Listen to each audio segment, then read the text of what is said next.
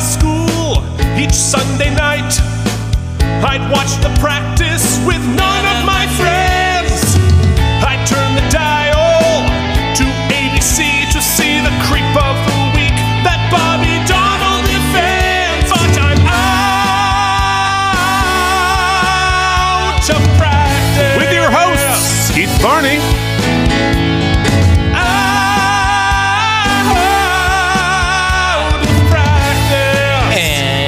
Mike Indeglio. Way back in high school, most every night, my mom watched QVC, so I missed the practice. There was no TiVo, what could I do? Wait 15 years, get fat, then stream it on Hulu. Out of practice. It's 3 o'clock on a Saturday. The sun's already going down.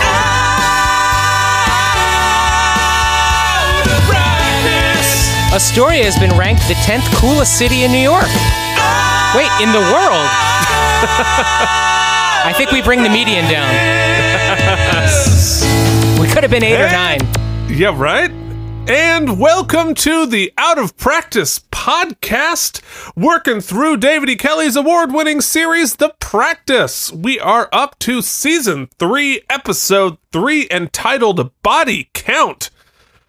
How's it going, Degs? As you mentioned, it's getting dark already, and this is literally the worst part of the year for me. I hate when many people have already discussed how shitty daylight savings time is. We don't need it. We don't want it. Get it the hell out of our system, please. It is profoundly the worst. It is other so than miserable. season affect disorder on top of just clinical depression. I'm great. So, last episode we were both a little miserable, and I'm glad we are starting right out at the top, miserable some more. Oh yeah, it's. I don't know that it's gonna get better. No, it's not. But you know what? I know something that you don't.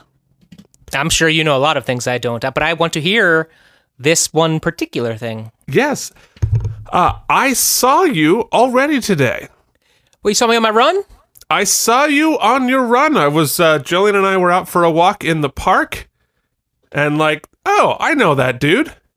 You're like, look how fast he's going. So fast, so impressive, and I'd say something snarky, but you were running and I was not. So you already win. You were enjoying what is probably one of the warmer days we've had in the past few. It's been quite a cold snap here in Astoria. Oh, it's been great. Oh, you like the cold? Oh, so much. Yeah, I'm from Vermont. You know that. Oh, right. I'm not a big fan. Less the cold. I don't particularly like the cold, although I do like a snuggle. It's the radiator heat that comes with the cold. It's so dry. Oh, no. I definitely hate that. It's really bad, but we've begun the Hallmark Christmas movie marathoning. Oh, no. I'm one of those. I can't defend it. I just enjoy it. There's a weird comfort food in / hate watching it, but watching it nonetheless. And I think that they get both audiences very successfully. No, I understand that. I'd never seen one in my entire life, except for my in-laws watch them morning till night right now. And what I think is most amazing about what they do is they'll watch the same movie back to back. Be like, oh, we're going to finish You're a Bad Person If You Don't Like Christmas. And then oh, let's watch it again. The exact same movie. It's really remarkable. What Jen and I like to do is watch the first 5 minutes. So in the beginning, we watch a lot of the movies because it's October. We're trying to get into the Christmas spirit, trying to overcome some dark feelings. But that's why we watch horror movies in October for that. Yeah, I hear you, but she won't do that. So, although she did come to it. Anyway, so in the beginning we watch them, but then see lately what Hallmark has been doing is they'll release 30 to 40 a year. Yeah. And then 30 on the other channel, the second Hallmark channel. So there's 60 movies. You can't watch all those movies. I mean, you could, but I don't. Did I download an app to check them off as I go? Yes. However, Wow. what we started doing last year, my brother and I, and now my wife is involved, which is kind of fun. And there's 2 funny podcasts I've started listening to that just break down these movies and basically do what we do. Anyway, what it is we watch the first 5 minutes and then plot the rest of the movie because you can figure out obviously. It's the same movie, just on loop, basically. It literally is the So we same plot movie. out all the different plot points, and then we each have to pick one. What do we think the quote-unquote twist will be? What's the biggest twist of the movie? And then we Right. just fast forward to the last 10 minutes. We The twist literally is- skip the entire movie and just watch the beginning and the end. The twist is, I've really been focusing too hard on my big city business. Mm-hmm. Let me go back and start a bakery. That's where my heart is. And that I found Christmas again. On one of the channels, the guy is always cuter than the girl, and on the other channel, the girl is always cuter than the guy. It's like it's Oh, that's very interesting. it's very deliberate. It's very deliberate. That's fascinating. And I look, I make fun. I struggle through them. But if you want to hire me to write one, I will do it in a heartbeat. I'm really good at following formulas and writing quickly. Actually, a holiday musical that's part satirical, but then somehow has some sort of a warm ending could be a huge thing. A holiday, a musical sort of parody of this, but like a loving parody. That sort of somehow. Maybe it's even we go down the idea of Like plays This- with all the tropes, this- but does so winkingly. like this bastard who may or may not be loosely based on you, like the Scrooge type character, gets hired to write a holiday movie or musical, let's say. Right. Does it under a pseudonym because nobody can be bothered like that, almost as if you were writing a Christian musical. Oh, I've never used a pseudonym before in my life. And yet somehow he gets Scroogified over the writing of it. And in the beginning, the numbers that we'd see play within a play that are just like Right. mocking. And he eventually actually, I'm going to stop talking about it because there's a nugget of an idea here that's pretty good. No, I think we could actually. This is not a bad idea. Put that in your notebook, buddy. All right. Well, What are we doing? well, actually, I'm about to divert into more nonsense. Okay, great. Before we get to it, because now technically I should probably ask for permission before reading somebody's work on the air. But when you text me while I'm on the air, this piece of profound poetry that I believe I have not had confirmation, but I believe this was written by my nephew. How old's your nephew? He is 5.5. Great. That's important context. Yes. Is this the one who wrote about poop one time? You wrote a song with him? Oops, You Farted was Right. my response to his song. Great. But this is untitled. Okay. My butt is the size of a house. My butt is the size of a mouse. My butt is the size of a cardboard box. My butt is the size of a big cold socks. My butt is the size of rice. My butt is the size of running mice. And now my butt is the size of a house once more. Extraordinary. That took me Extraordinary. into so many places. It really, hold on. Not only is he playing with the juxtaposition of different sizes, which is really, exploring the psyche of one's own self-image, Right. but he also is doing some interesting things with tense there. Absolutely. And pluralism and lots of interesting work. And it rhymes, and it's sort of like a butt coup. Yeah. It's really tremendous. It's so really many tremendous. so many parts of that are true. Speaking of diverting, throw me the objections bumper. We haven't heard it in a while. Oh, I have one of those too. Oh shit! Well then let's get into it. Double objection, guys. Double objection. Objection! There will be an appeal. Objection! Who should go first? I think you should go first. I was going to save mine for later, but I'll do it. You go ahead. You started it. Well, you might have noticed the subscriber count fluctuating. I got a call yesterday from this woman that I'm married to. Oh, really? And generally, after she leaves for her for work, I don't hear from her until afterwards. But I got a call, and generally our communications. You're talking. Well, she texts. We don't really do the phone so much. Right. Nobody does. What is Right. this, the 90s? But she called me, which made me think, what? Somebody's dead. No, or I'm in trouble. One of those two. No in between. I'm either. All right. So I had doom and you had guilt. Okay, Yes. fair enough. There is no in between. and I'm like, yeah. I was very concerned. And she said, Now, hold on. Before you do that, I need to hear 3 options of what you thought you might have been caught doing. Because like you jumped to guilt. So there's something in your brain there. well, okay, first things first. My first thought was, see, I've been ordering food for cooking. We've been trying to budget food better, and so I've been getting like a meal delivery service. Okay. But I've been doing that, but then still ordering food. So I've been double dipping, and Right. so she's been staying on me basically. Hey, did you cook tonight, or blah blah blah blah? And so I thought she was going to be like, "Are you cooking?" Right. And then the other things, sometimes I don't know. I don't know where else my brain went. I think I went to somebody sick or something happened Right. to one of the pets or Okay. something. All right. Anyway, I took you on a pointless diversion. Yes. But the pointless diversion actually is the point, because she admitted during the beginning of that phone call that she's been listening to the podcast. She's an avid Really? listener. So more than just the opener? No, she listens to it's like Hallmark. She listens to up until the episode starts, Right. and then the oopsies. She does the opposite of what a normal listener would do. I don't know what's normal anymore. Who knows? She wants our bullshit, and other people actually care about the practice. Yeah, you're right. She's the opposite. So I said, great, cool. I can't believe you called me to tell me that. She says, well, you should know that there's 20 seconds of dead air before the first commercial. On which episode? Just this last episode that you did. Oh, the one. The one that I fucked up. Apparently. Yeah. So I was like, well, the way it works, and what I've realized, which has fucked everybody up, is that the ads that we do get served separately from the episode. Right. So it's very possible that when it throws to the ad, there's a buffer for a while. Right. They while pull it's- it from the server. Well, Yeah. did you check it? I did check it, and it is fucked up.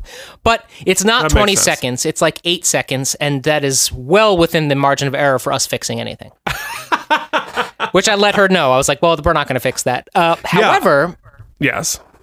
it did bring up the... something went out of my head there. I had a point to make, and I lost it. Boy, we're off to a really good Wow, start. that's crazy when that happens. That's gone. Anyway, so that's the objection. Okay. The objection was I fucked up the editing, which, to be fair, I will throw that back at you because you do the editing. I don't ever do the editing. Well, you do the editing for your other podcast, which is harder. However, you will admit that this is a bit of a pain in the ass, yeah? yeah, much more than I thought. Yeah, just so we could get on the same page there.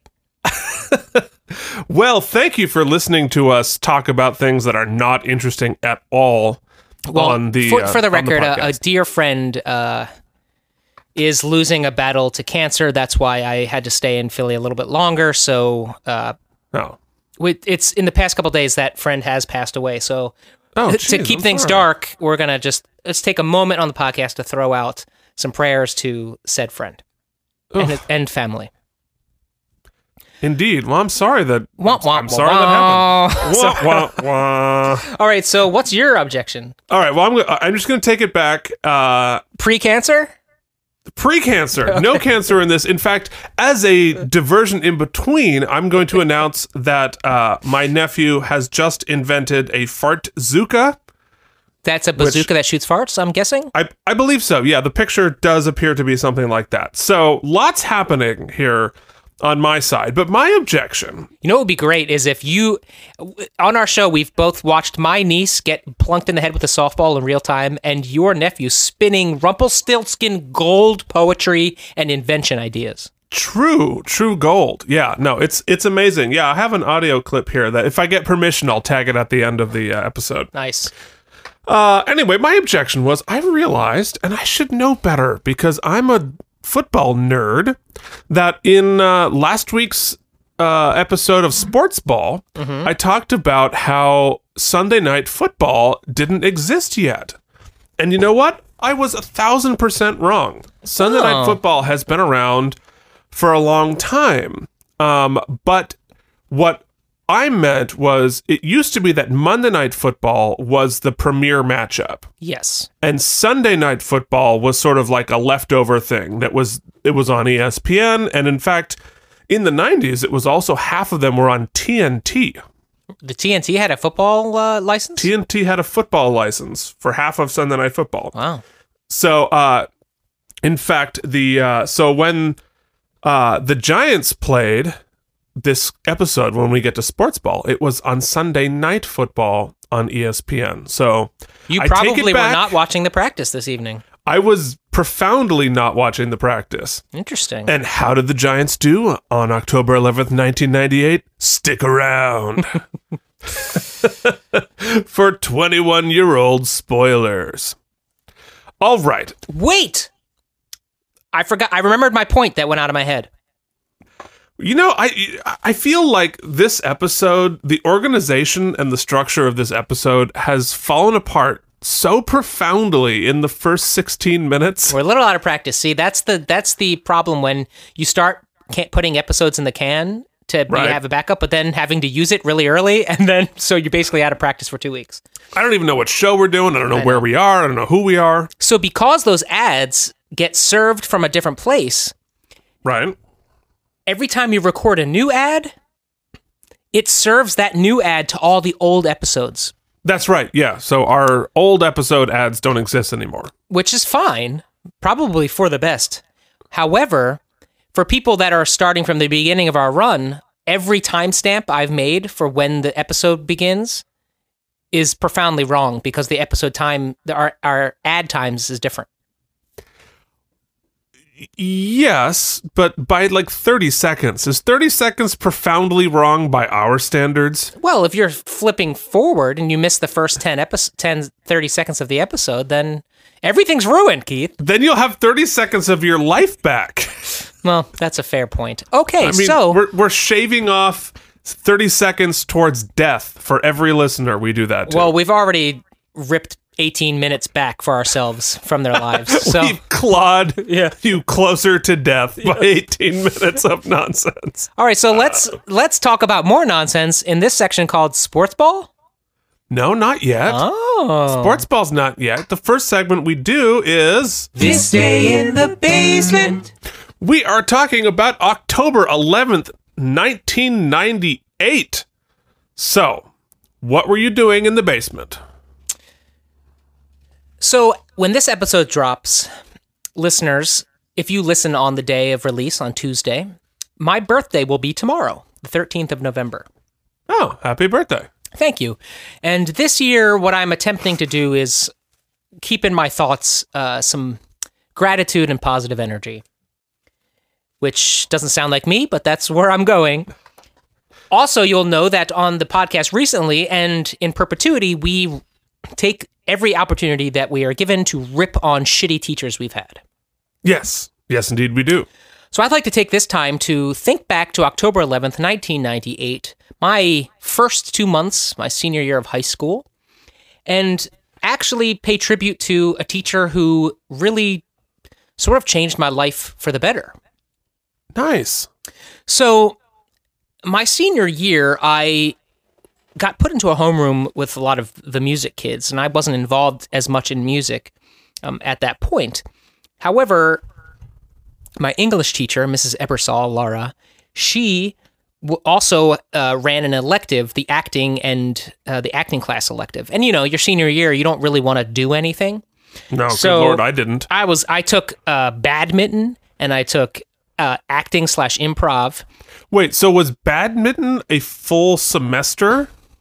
Yeah, we sort of did it in like it wasn't a full, yes, it was. they were done by points. I forget how it worked, but I took badminton for a long time and studied with Mr. Younger, who had actually been on the Olympic team. Wow. Yeah, so That's fancy. I don't know that I'm any better because of it, but it's still, I don't know. I wore it like a feather in my cap. Anywho, not the point of this story. And it turned out that this improv class that I thought would be just kind of total bullshit was, but also started scratching an itch in me, making me realize one of the skill sets I have. You know, as you and I have talked about in the past, I've lived a lot of my life feeling like a piece of shit. And this was one of the first times I remember having an itch scratched where I was like, hey, you're pretty good at this. And Other than you being a rock star? Well, I mean, I might oversell that bit, but that comes off. No, that all comes crashing down this summer. We'll get there. Great. When we get there. But anyway, let's live in the positive for a moment. So another thing that Mrs. Ebersol was trying to do is bring more sort of cultural events to the school. And one idea she had was do this thing called, as like a fundraiser for something, the coffee house. So it was going to be a night where people would play some music and there'd be some acts and stuff, and they would sell coffee and donate. Yeah, we to did that once too. Yeah, it was cool. So my friend Ross, who played bass, said, "Hey, do you want to go sing a song? Do you want to audition for this coffee house thing?" So we go, and I played and sang "Fake Plastic Trees" by Radiohead, and Ross played bass, and Laura Ebersol was fielding the auditions. And she said to me, hey, that was great. You can definitely do it. You can definitely be in the night. However, I'll make you a deal. I said, okay. She said, you do that. I'll let you play that night if you promise that you'll audition for the musical later in the year. Which actually changed the course of everything. So sure. She clearly saw that I sort of needed a kick in the ass to be more involved, and that I was having some issues at home and at school and different things, and really went out of her way to encourage in me my sort of artistic leanings. And as things go forward, she actually became a really dear friend, is still a dear friend to me. And I don't know that I'll ever adequately be able to thank her for sort of seeing that I needed a little help and reaching out to do so. So to Laura Ebersol and all teachers like her, and just good people who can reach out and help those in need, be it serious or just be it a little nudging in a certain direction, we say thank you. And so I dedicate my This Week in the Basement to Laura, to Mrs. Ebbs. Thank you. Thank you, Laura Ebersol. Yeah, boy, that's really important. And I'm really glad you told that story, and I should find opportunities to tell similar stories. I had a similar sort of a situation, although I was much, much younger. I was in preschool, probably younger than my nephew at this point. And there was a husband and wife team that ran the little preschool that I went to, and her name was Beth London. And she found me up in, it was like 3 stories. It was an old like barn they turned in, and I was sitting up there, and she recorded books on tape. So she recorded like the Hungry Hungry Caterpillar it was, but just as sort of like an interstitial intro to the story and back, she was a piano player. So she played Für Elise on the piano, and that was just for like 20 seconds before she read the story. And she found 4 or 5-year-old me up there wearing out the tape back and forth, back and forth, back and forth, just listening to that 20-second clip of Für Elise on the piano. And she's like, this kid might be a musician. And because of that, I started taking piano lessons just to learn how to play Für Elise. And I didn't realize that that was going to be the course of my life from there forth, but I think she did. So thank you to Beth London. Very similar story.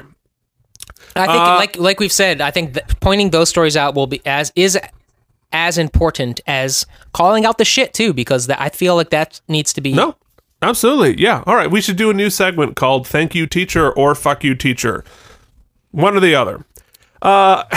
Anyway, quickly talking about my This Day in the Basement. what I was doing while apparently not watching the practice, definitely watching the Giants on Sunday Night Football, I was avoiding doing my Italian homework at school. And what we had that year, as a voice major, we had very intensive languages. Because as an opera major, you're singing another language. You're almost never singing in English, ironically. And so freshman year was Italian. And so we had 4 days a week Italian class, and then 2 days a week of Italian diction.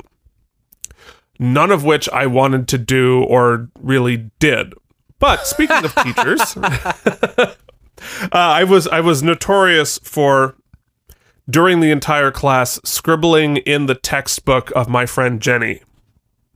Not my own, but doodling in her textbook to the point where she could not resell them back. You're welcome. Anyway, so this was taught by Professor Donnan, who was a really interesting guy, really flamboyantly, fun at what he was doing. My favorite part about him was he had a drag name, and he went by Quindici, which is Italian. It's Italian number, but also his, I thought, tremendously funny and insightful drag name. So, shout out to another teacher. Thank you, Professor Donnan, for putting up with me not learning Italian and then French again junior year. But he was so nice about it. He's like, I heard through the grapevine that you got into this school by using terrible phonetic Italian, so we're going to have to address that. Nope, I stayed at that school, continuing to learn terrible phonetic Italian, French, German, Spanish, Latin. But I didn't learn any of it. But I sat through many, many hours of this. All preparing you to do a podcast in English 20 years later. Truly. All right. It is time to talk about this day in the world. What was going on in the world at this point? First off, our radios. No, we can't talk about the radios yet because YouTube forgot it. Hold on. Now I have to burn through the Google ad every time. We were watching Ants for the second week in a row, which ironically, last episode we aired, Ants got a shout out on SNL that very week. Yeah, it did. And in Chance the Rapper's song about the second best of everything, which was pretty hysterical. Which was hysterical and exactly what we had just talked about. Oh, that's right. Yeah, right? How prescient. Very prescient. Speaking of prescient, the number one song was... It's been 1 week since you looked at me. 1 week by Bare Naked Ladies.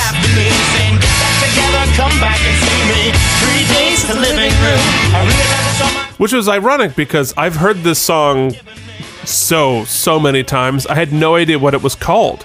You didn't know it was called 1 week? I had no idea. I saw Bare Naked Ladies in concert twice, and I opened for them once. You opened for them? I sure did. Nice. Not in my band. No. How did you open for them? So, much like my Colin Mockery story, which I don't know if I've told, but I was doing a production of Knock on Wood Forever Plaid, and I was in Rochester. Wait, Forever Plaid opened for Bare Naked Ladies? I was in Rochester, and the Bare Naked Ladies were doing a concert at a theater nearby. Was it the Auditorium Center, or? I cannot remember, but regardless, somehow it got worked out that the theater that we were going to do 3 numbers from Forever Plaid before the Bare Naked Ladies concert. That is a really odd combination of performances. Horrific idea. But they were super cool. We chilled out in the back in the green room with them. They thought, of course, we were a band. And then we went out and did Forever Plaid and confused everyone. So there you go. Oh, wow. What I wouldn't do to see a video of, like, when you just started singing and the audience was like, wait, what? Have I told the Colin Mockery story on the air? I don't think so. That's a better story for a podcast in which we're anonymous, because I Yes. can't really tell that story. Oh, either. interesting. Yeah. All right. Well, we're going to discuss that off air Yeah. later. Anyway, so the Burlington Free Press, the headline was "Posting Rises as State Changes." And posting is prohibiting hunters on your land, which we did. Because not because we're necessarily against responsible hunting, but that is kind of dangerous to have people shooting behind your house in the woods. But yeah, you'd have to put up signs all over your property that say you're not allowed to hunt here, and if there isn't a sign there, you're allowed to go and like hunt on people's land. Huh? I didn't know that. Yeah. Well, welcome to Vermont. Well, thank you, Bare Naked Ladies, which brings us to the new segment that we did our objection, but now we don't need it. It's Sports Ball! The New York Giants were defeated at home by the Dirty Bird Falcons 34-20 in Dan Reeves' first return to the Meadowlands after being fired by the Giants. Chris Chandler threw 2 touchdowns and Danny Cannell was pulled for Kent Graham. Rodney Peete led the winless Eagles to a 17-12 victory over the winless Washington racist names in the Somebody's Technically Got a Win Bowl at Veterans Stadium. Oh, the Vet, a big concrete cylindrical dome. Well, that wasn't a dome. No. Oh, boy, that was I never saw the Vet except on television, but I was pretty sure I didn't want to go there. Yeah, I went to the Vet one time for a Buddy Ryan game, and it was cold and miserable. I'll bet it was. We sat Speaking of so cold far and away, I miserable- remember nothing about it. Do you know who you played? No idea. The Giants, I think. Oh. I think it was the Oh, Giants. you probably saw Phil Simms in person, which I never got to do. I was very young. Actually, that's a different story for a different time. Oh my goodness, we have burned through a half an hour of your life, and we haven't even discussed the practice once.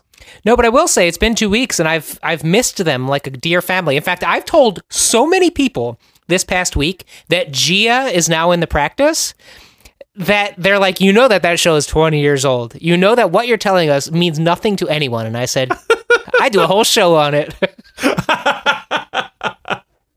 Oh God, isn't that true? Yeah. Well, we are about to dive into what Gia was doing at this point on this episode entitled Body Count, written by series creator David E. Kelly and directed by Oz Scott, who also directed Race with the Devil and In Deep. I think it's finally about time to find out what is happening with our heroes on the practice. What do I think's going to happen?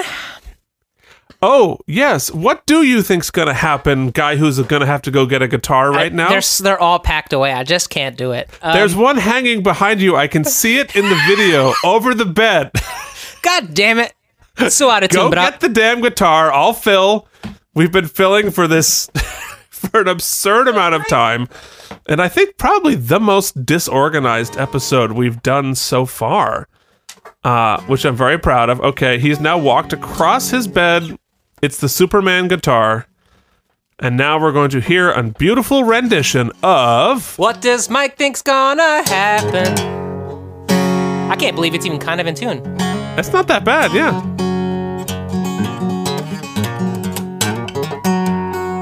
Yeah, that could be worse. I mean, it's not in tune, but it could be much, much worse. I haven't taken it off the wall in probably 6 to 8 months.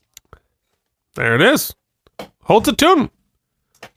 Keith, I got that guitar when we were on tour in Indiana on Titanic Did you really? for $60.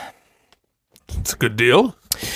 For something that holds a tune for 8 months? Well, You got I for $60 20 years I ago? probably put $200+ into it, random luthiers and stuff. Anyway, so it's October on the practice. It's fall spooky time, and this is called Something with Bones, Body Count, Nothing with Bones. But skeletons and spooky times, I'm going to throw one out there and think that this episode has to do with a murder, a body that has been found. that is like decomposed and it's skeletal, and it's a murder that maybe took place a long time ago. They don't know, they can't identify the victim. It's a spooky kind of decomposing body situation. Okay, so like CSI: The Practice. Or some sort of serial killer, since body count sounds to be like there's multiple victims. Multiple bodies. Okay. Yep. All right, so well, let's find out after this ad. Woo! The Practice, Season 3, Episode 3, Body Count. Previously on The Practice. Anderson Pearson, my stuffed shirt professor, he just shot somebody, dead.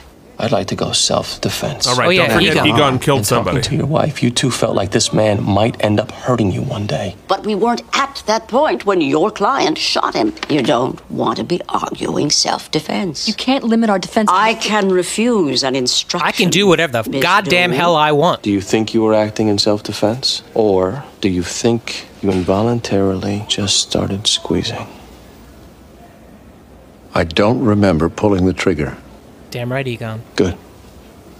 Egon is a You don't know cold-blooded anything killer. about this single white female attorney, 30. Podiatrist. Oh, wow, 40. She Wayback loves movies Machine. and Maine. Spoke to him for an hour on the phone last night. That is the 14th time they was so played the nervous movies about in Maine meeting her. clip. You're rejecting him because of his looks. It just wasn't there, Rebecca. The chemistry. You filed a lawsuit here over a broken date. I'm asking you, why did this hurt more than the other times you've been rejected? She's not like the others. She's not pretty. I've decided to drop the lawsuit. I wish you well in life, Eleanor. I wish you well too, George. That's Michael Monks as George, who Thought it would be seems one like thing he if might I be read back. all these. I mean, they alluded to it pretty hard there. Likely read. Okay, so Are these yours? Helen and Lindsay are moving I into like this shoes. majestic Like them. apartment I wish I had. I like shoes. How do you afford them on a DA salary? Oh no, don't tell me you're gonna be one of those roommates who questions all living expenses. Oh man, Keith, that you better get that Mike's thirsty Pearson, also of counsel at the prestigious bumper ready. Finley Hogue, was recently I know, arraigned on I could have read your murder mind. charges in connection with the shooting death of an alleged stalker who first encountered the professor in a traffic incident involving the two men. Why is this getting so much attention? Isn't every day a Harvard professor commits murder? He didn't commit murder. Also, every one of their Just went cases off is by on mistake TV. 5 times. You know Anderson Pearson, you think he'd kill? We'd all kill. It's just the circumstances that vary. Oh, there's a proverb. All right, Helen. Well, Helen has killed, so. 4 years. 4 years? If you get convicted...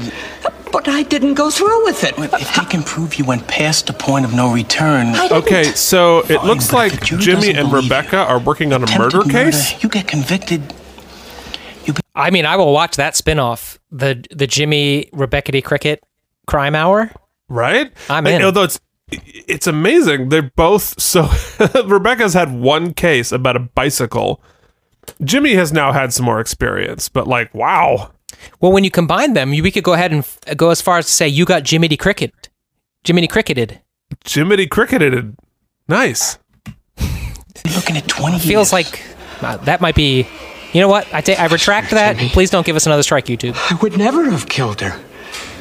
I could never kill anybody. Is Jiminy Cricket public domain by now? No. Disney's got that wrapped up, right? No. Yeah, no, I'm sure... no, it should be Jiminy Rebecca Cricket. Jiminy Rebecca Jiminy Cricket.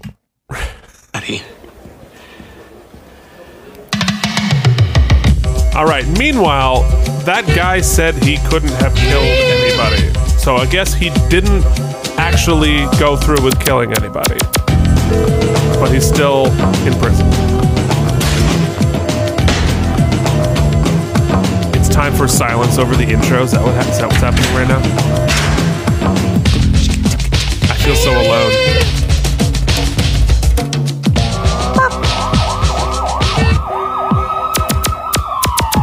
There's so much of this that there's not even any names. It's just weird collage. Yeah, it looks like a whole bunch of Photoshop layers that just get mixed up together. Odd. Now you'll note that Marla Sokolov is not in the credits yet. Shrink? Dr. Walter Matthews diagnosed him as a schizophrenic. This is good. She's listed as a guest Get his star. testimony. You check out Pearson?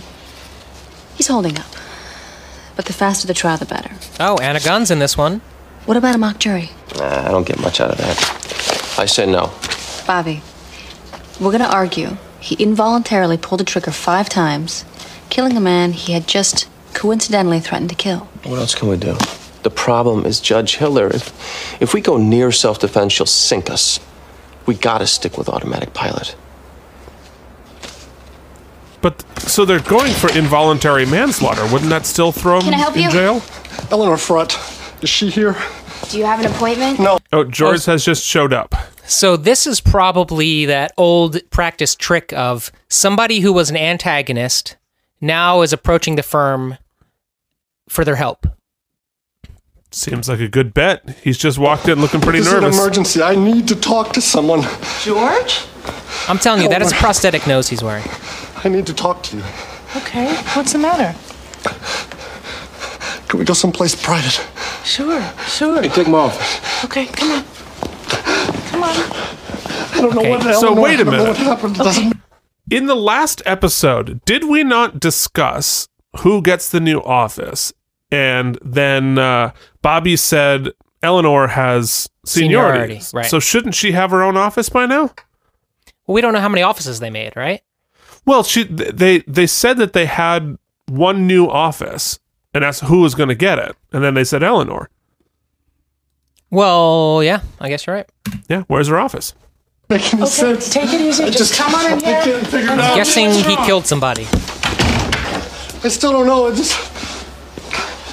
I don't know who else to come to. All right, listen, I want you to calm yourself down and just talk to me.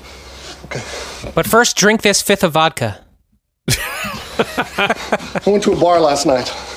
I met a woman. For the first time in my life, we went to a motel. We had sex. For the first time in your life, you had sex. No, a one-night stand. Is now the time for wordplay, Eleanor? Yes. Oh my God. Okay, all right, just George calm down. is Relax. I want you to tell me what happened, George. This morning I drove to work. Went into my office carrying my medical bag. About an hour ago, I opened it. Okay, maybe you should sit down. I think you should sit down. George! George! George is down. George has fainted. He's gone. He's down. George? I have smelling salts. Get him. Wait, What? stop. Wait. Why does she have smelling salts? Who has smelling salts? Well, she's fit. Maybe she does like kickboxing or something, and that's a random plot point. A thread I just created. But you use smelling salts in kickboxing? you know, I can't remember how or why, and I feel like it might have been in a conversation with you. But With me? yeah, recently I brought up smelling salts. I don't think it was with me. I was hoping maybe it would be, because other than you remembering what I was talking about, there's no way in hell that I'm going to catch this story thread. So anyway. No, but I want to know. All right, so this young woman, she's what, 20, 21 in the concepts of this? She carries smelling salts. Not necessarily. Does she get concussed frequently? Well, because we hate an open plot point. Yes. Let's assume, until they prove it otherwise, that Okay. she's the new office manager. Right. So she looked around the office during the renovations and realized that they didn't update their first aid kit. Right. So she went and prepared a fresh first aid kit, including Okay. smelling salts. But are smelling salts usually in a first aid kit? Sometimes, if you work at a law office where you think people might faint. I mean, it's pretty dramatic up in that piece. Fair enough. Okay, well. He said something about a one-night stand, and then he opened up his medical bag, and then he fainted. Don't get up. Just stay there a second. Is there a body part in the bag? My bag. Open it. Okay. Not you. Him. You should probably warn Don't him. you look. It's a hand or something, a foot. The butt cheek? My butt is as big as a mouse. Oh, fuck! There's a head in the bag. What? There's a head in the bag. There's a head in the bag. So you find this hooker's, I shouldn't call her hooker. You find this companion you had from the night before, head in your bag. And the first thing you think is, I'm going to take this to that lawyer I know. Who I called not pretty to her face. I think, isn't your first instinct to just call the police or 911? You would think, unless you are the one who severed said head and wanted to start your legal defense. I mean, I guess you did have sex. What's the matter? There's a human head in that bag. And your suit's giant again, Bobby. I thought we talked about tailoring. What are you doing with her head? I don't know. Somebody put it in there. Oh. All right, everybody in the conference room, we got to figure out a way to get ahead of this. He told me he was working on a sculpture. A sculpture? That he was What's making up, Anna for our Gunn? anniversary. Anna Gunn, looking He said good. I was to stay out of the attic because that's where the surprise was. But at some point you did go up into the attic. Mike is Yes, I went up one day when he was out of the house. And what did you see? Well, first I saw all these criminal investigation books and forensics, all these police research books, and I thought to myself, was he sculpting a corpse? Anything else? Yes, pictures. A series of pictures like cartoons, showing a woman on a stool. She falls back off the stool and hits her head on the edge of the table. And one of the books is open to fatal head injuries. And I start reading some stuff he's written on the back of the drawings. And it started to dawn on me. What dawned on you? That he was planning to kill me and make it look like an accident. Oh, shit. Okay, so let's do a couple of things. Guy who was planning to kill his wife. Guy with a creative imagination. Let's not jump to any conclusions. Okay, so this trial is about this older gentleman who had a creative imagination of a meticulous planning to kill his wife. And this creative guy is played by Matt Clark, who you would know from Back to the Future 3, A Million Ways to Die in the West, the Jeff Foxworthy show, Return to Oz, the most terrifying Oz movie, and the outlaw Josie Wales. And while we're doing it, let's do... Wife that her husband really wanted to kill? Bitch. Whoa! Whoa! We don't know that! I'm just kidding. But I will say this. If my wife ever accuses me of planning the murder of her, that's a pretty bitchy move. Unless you were! Allegedly! All right, this lady, this woman... By the way, Keith, who you've will known be me. treated with Hold on, you've known me for you've known me for way too long. Speaking of respect, you know goddamn well that I don't plan anything. That is definitely especially true. not meticulously. So let's. No, yes, I would like to formally apologize to What's Her Bucket. What's Her Bucket is her actual name is Jenny Ventris. My bad, Jens. Who was in A Stranger Is Watching, The Muse, Kidnap, Malcolm in the Middle, and is still working. So, anyway. Was that it? That was it. That's all I got for that fine woman. I called my son Josh. I'm sorry, I didn't mean to call you a bitch. He's so close to Jesse, I thought maybe he'd know something. I mean, I did mean it, but I didn't mean it. Everything. And then what happened? Well, the idea... We couldn't be sure it was true. But at some point, you really did come to believe that he was very serious about this. Well, both Josh and I couldn't ignore what we saw. Thank you. Fan. You've been married how long, ma'am? 42. Us calling out fans has literally changed my life forever. I do it in real life now. Mm-hmm. It's pretty upsetting. Because no one knows what I'm talking about. No. 2 years. To your knowledge, had your husband ever planned to kill you before? No. But given this recent discovery, can you say you know for a fact that he didn't ever plan to kill you before? Well, I guess I can't say I know for a fact.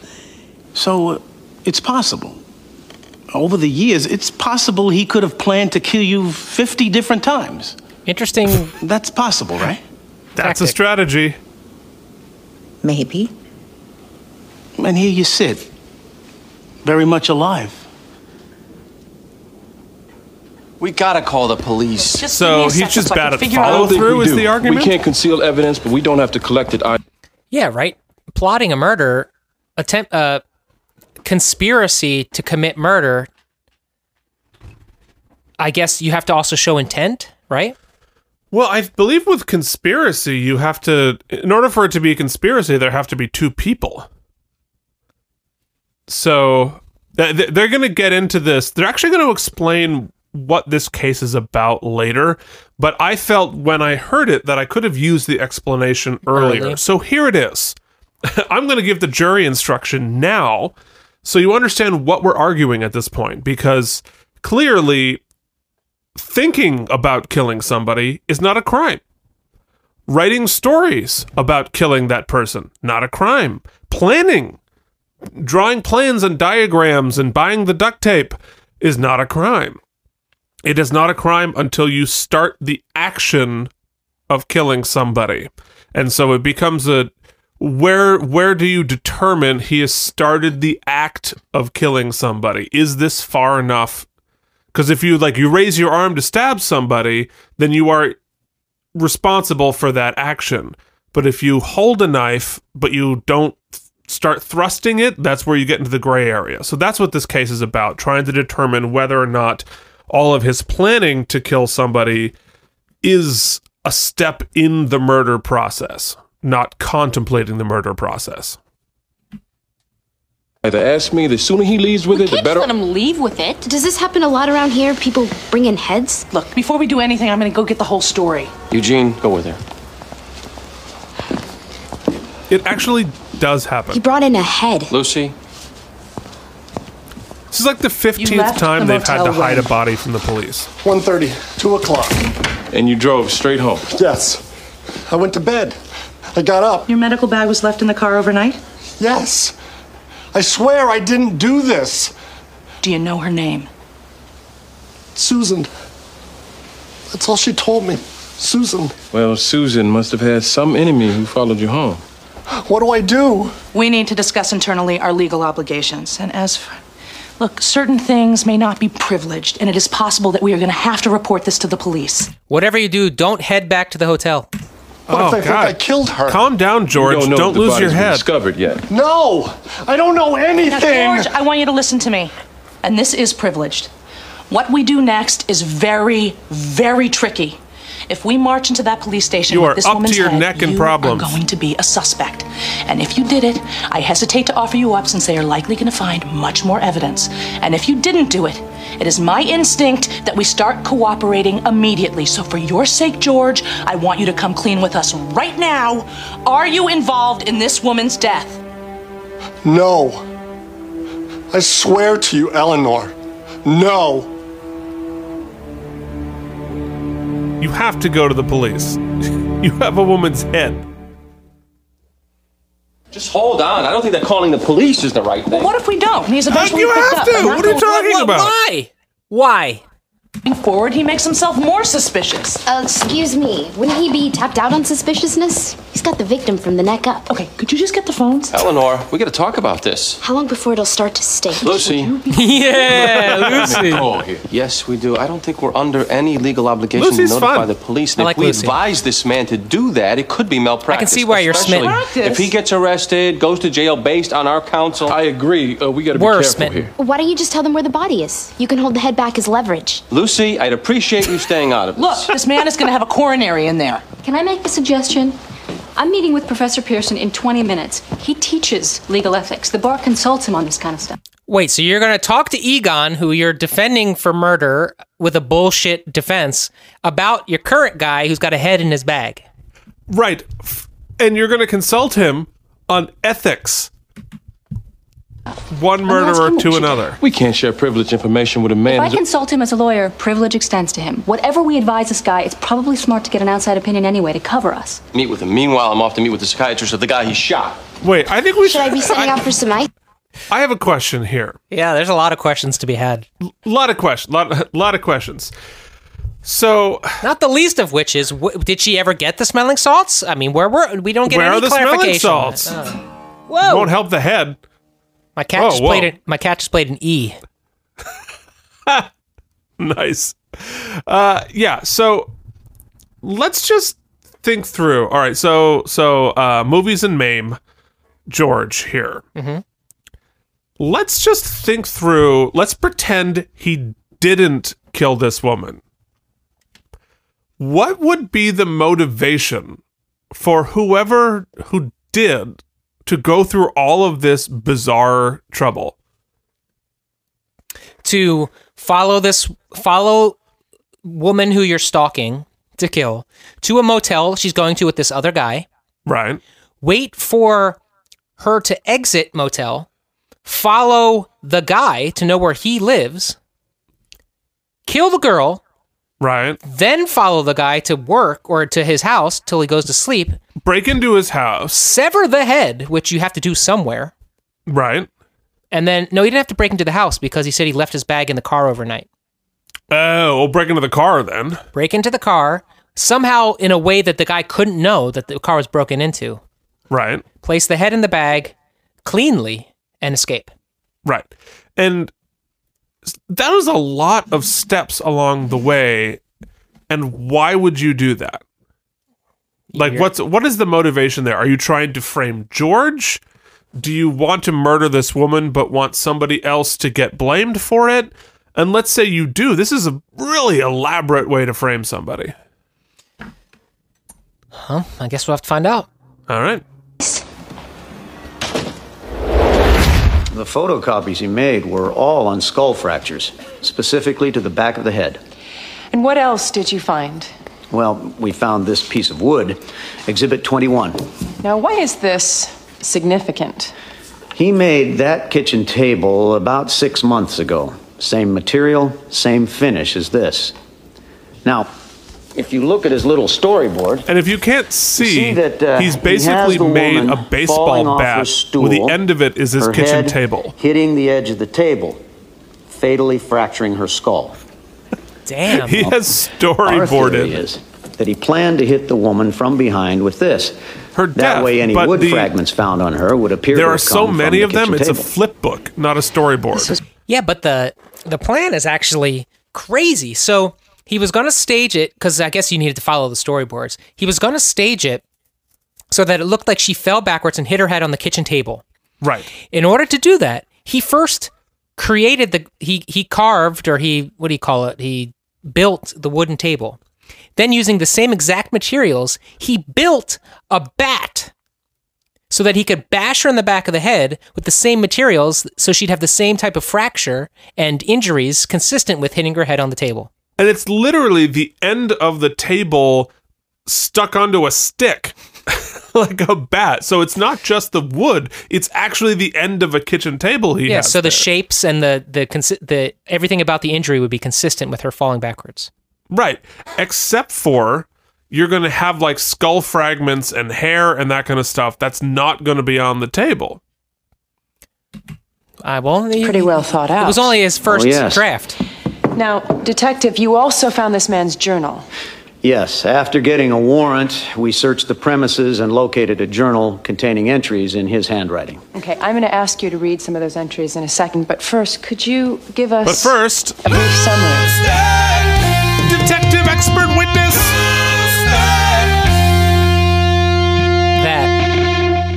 That.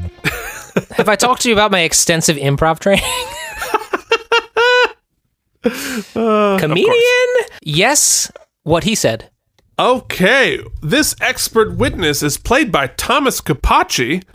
Capacci, unclear.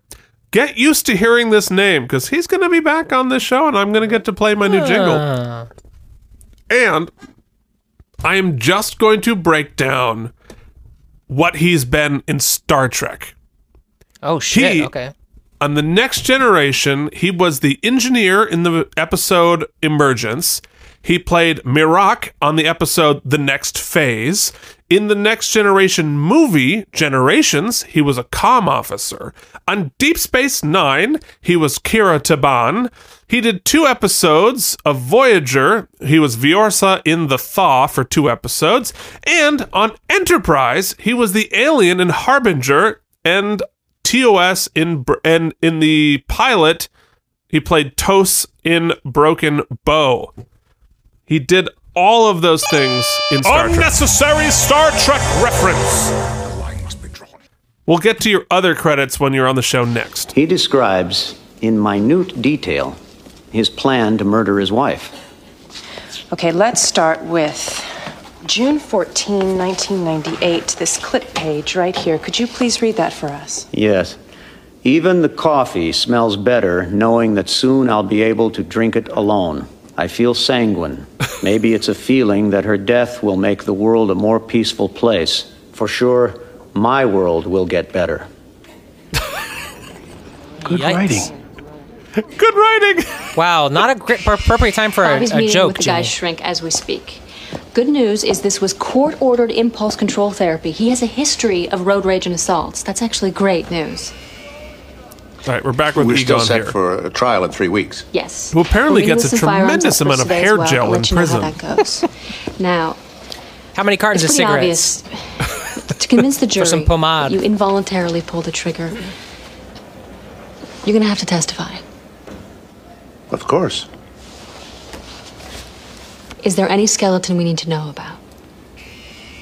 No. Other than the guy I killed? I want you to keep asking might yourself still be that rotting on my question. front porch, Anything. not sure. An Unclear. old girlfriend in high school who says you hit her, screaming at an umpire or coach at your kid's little league game, whatever. Anything you can think of that the DA might cross you with, we got to know about it. That time I killed the guy on my porch? I think I'm pretty clean, Lindsay. I spent my entire life trying to make tobacco more available to children. There was this ancient Russian painting that I might have, helped conjure the demon through, but outside of that, I basically. Wait, no, that's not Egon. Oh, right, that's the little buddy guy. Yeah, the guy from Ally McBeal. Right, my bad. I mixed my shows. It was another crossover. No, all right, fair enough. I'm squeaky clean. I basically would say that I've put all my ghosts to bed. Had some trouble with the EPA, but yeah. Well, What was that thing called that they would trap them in? Listen, I on don't another matter, remember. The I'd like to Ghostbusters consult you on a thing. case my firm is handling. A client has come into our office, apparently framed for Look a how murder much he has didn't to lean commit. down And to in be the in the course of same attorney-client shot as her. communication, he opened a bag revealing the victim's severed head. Now, do we have any formal duty to tell the police that a murder has occurred, or in the alternative that we have knowledge of the head's whereabouts? Things I learn in therapy. He just looked incredulous. Surely you appreciate that. I do, but that privilege doesn't survive the patient. Well, I like my patients to feel that should I outlive them, I won't be violating their confidence. This case involves a murder, Doctor. Don't they all? Okay, so this is the therapist of the guy that Egon killed. And they're trying to come up with a reason why he would be dangerous, why it was good that he killed him. But while we're doing it, therapist with an unfortunate goatee. Therapist that hopefully will make it out of the episode, because sometimes they don't. They don't. This therapist, oh God, is played by Mark Harrier, who you would know from Porky's 1 through 3, MASH, and he was on Bosch. Would you? I've heard Bosch is Happy incredible. to stipulate by affidavit I've not that watched Mr. Breyer was diagnosed paranoid schizophrenic. Well, with a propensity headlined by towards another violence. practice Appreciate guest that, star. but, you see, my client is charged with a homicide. Affidavits don't play well dramatically in a courtroom. I really Even in need your standard testimony. definition, you can see the I can't backdrop give you behind that. them. I could subpoena you, in which case you'd have Well, to. I certainly don't think you want to do that. My demeanor might not favor your defense. Well, certainly you would tell the truth. Yes, but remember, your client murdered mine. A bias on my part would be understandable. You know, I'm really confused here. Is it that testifying would be an inconvenience? I don't like the idea of doctors being brought into court to give testimony against their patients.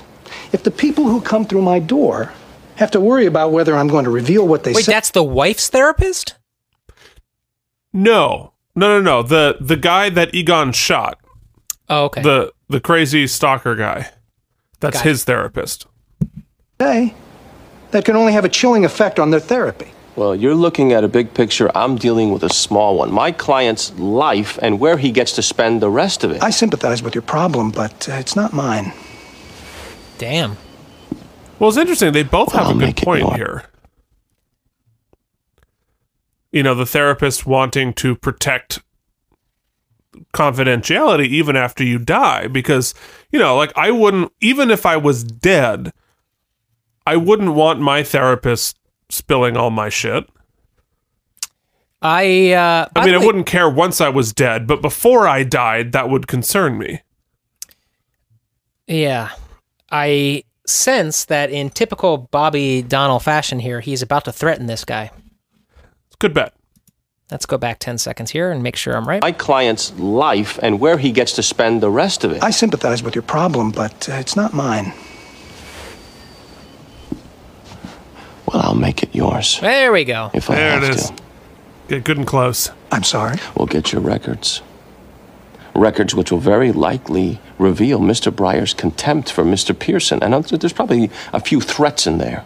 If a psychiatrist has knowledge that his client is about to commit bodily harm and he stays silent... My client did not commit bodily harm. Yours did. Which you may have played a role in by not intervening. Goodbye, Mr. Donnell. Dr. Matthews. Violence happened here. Somebody died. If you had reason to see this violence coming, you could be exposed. Now, you want to read that as a threat? Feel completely free. Damn, Bobby. Hard ball for Egon. Really makes you I was understand shocked. how difficult I still being am. a therapist is. My father about to kill my mother? I still can't believe it. Josh, you love your dad, do you not? Very, very much. And would you consider yourself close to him? Yes. I object to this. I don't see the point. Your Honor, the point... I'm simply trying to show that this is not some family split where people are taking sides. The witness is very devoted to the defendant. Why do we need a witness to say all this when you seem happy to say it yourself? All right. Sidebar, Your Honor. Oh, the honor says something. It's the first time he's made any sounds. That's true. This witness isn't up here to offer anything new. She put him up to get in that he thought his father was going to kill his mother. Good try. But what he believes isn't relevant unless he's got some foundation as a mind reader. He's got foundation as his son. P.S. In the jump from seasons 2 to 3, Jimmy's become a badass lawyer. Jimmy has gotten so much better as a lawyer. No, I was about to say that. And his belief isn't relevant, what he believes. Can't be introduced as evidence. Well, it takes his little confidence, winning $40 million. Your Honor, I'm simply trying to establish... I know what you're trying to establish. If his own son thinks so, it must be true. No go.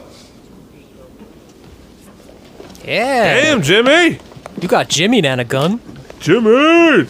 Josh, did it hurt to turn your own father in for attempted murder? Objection. Offered to show Objection. lack of bias. Objection. Son! Guy with a fucking mullet! Mullet guy. That is Dwyer Brown from CSI, House, the TV show, and a movie called House. He was also on Firefly. He was in the movie Gettysburg, Field of Dreams, and the Thornbirds miniseries, which aired the finale at the exact moment that Scott, my younger brother, was born.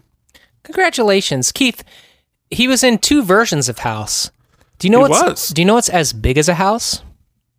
My butt. World. Did it hurt? Sure did. Of course it did. Thank you. Oh! Yowza! That is an outfit you got there, lady. There was no auditions for that extra. That was pulled from headshots, and her headshot was old. No. Oh, you know what? Let's do some laundry.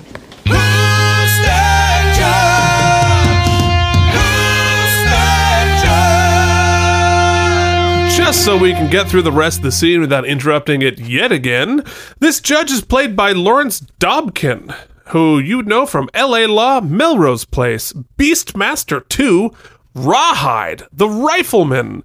He started working on the movie Laughter in Paris in 1946, and he was an Emmy nominee in 1967, and on Next Generation, he played Ambassador Kell on the in the episode Mind's Eye, making him the third judge on this show to have played a Klingon on Star Trek. Unnecessary Star Trek reference. They have You a said type. you and your father have always been close. Yes. As much as you love him, have you ever admired him? But I don't understand. Well, has he ever done anything extraordinary? Ever been proud of something he's done? I'm sure I have. Can you tell me what? I can't think of something right this second. Ever say to him in an argument, Dad, you've never done a damn thing in your whole life and you never will? You say that? Yes. Yikes. So, despite all his planning here, you think it's possible, in the end, he wouldn't have done anything here either. That possible?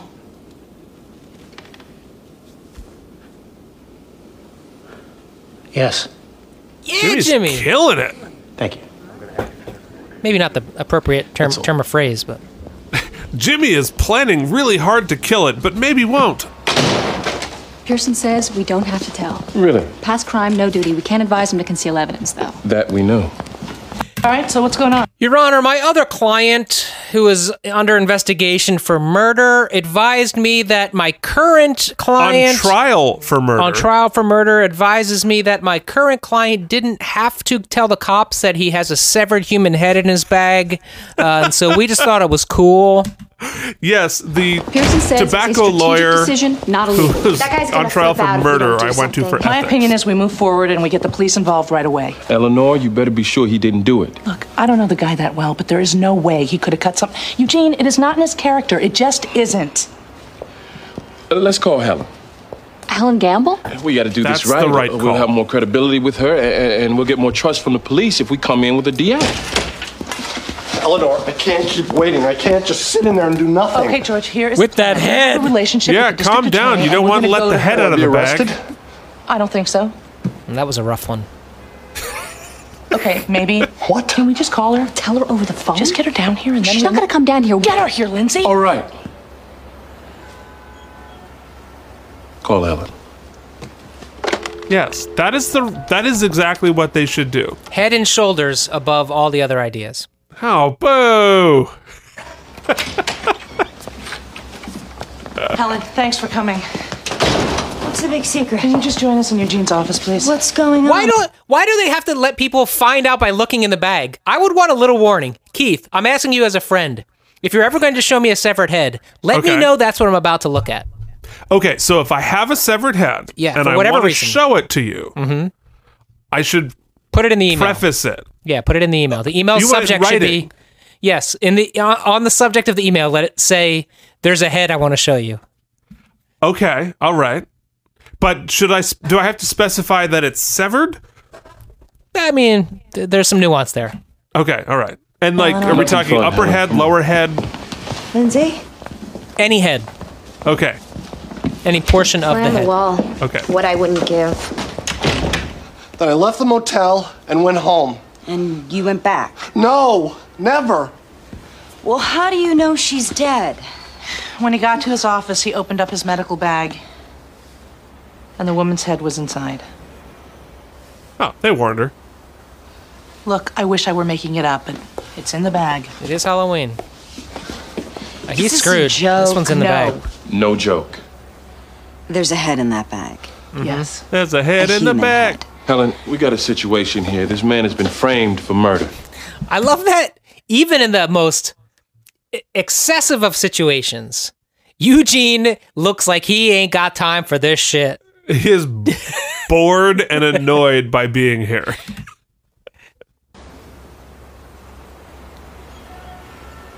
I've got some clients in lockup that I gotta go rough up. It's gotta stink by now. Gotta. Oh, God! What'd you think? Gee, What could have happened? They prepared her for this. What is this? Helen. Is it real? Helen, we came to you because we trust you. Oh, thank you, thank you. Next time, trust somebody else, for God's sakes. Nice, Lindsay. For God's sake. Calm down. All right, stop it right there. I have an objection. Great scene. This is very Ally McBeal of her, although Ally would have just passed the fuck out. Yeah, here's my objection. All right, so Helen is losing her shit right now. She was warned that there was a head in there. And I'd be like, okay, so the character's freaked out by a head. I would feel that way too. I'm not a big fan of severed heads, except for last season, Helen saw the guy who was Lego'd and had the head fall off of the table onto her foot. And she was like, oh, bummer. Well, she wasn't wearing a sweet-ass power suit like she is now. She was wearing full medical garb. She was, but I'm telling you, this doesn't make any, like, this is like a character that you forgot had already gone through this and went for the big reaction. Like, Helen's done worried about this. She sees bodies every damn day. Look how consistently they're all costumed, though. All grays, muted colors. Super gray. What's wrong with you people? Oh, that question has a lot of answers. God! Like, she just How long had you been planning to kill crazy. your wife? Since 1986. 12 years.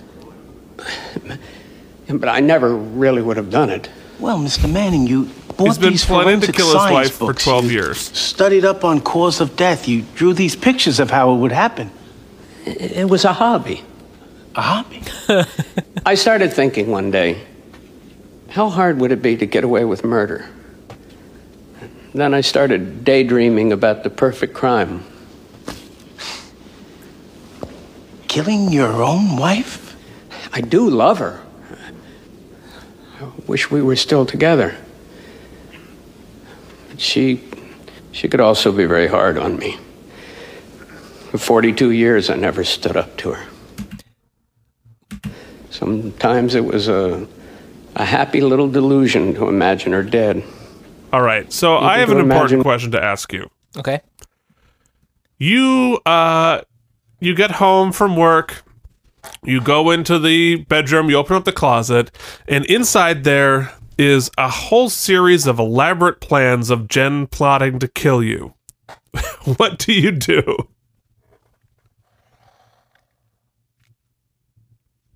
I don't know. I don't know the answer to that question. I will say, in a bizarre moment of honesty, that in my She life, is planning to kill you? in my life, I have had the conversation with people, perhaps callously, and with no intent whatsoever, but just thinking like that question he just posed, like if you were going to get away with murder, how would you go about it? Like what would the plot be?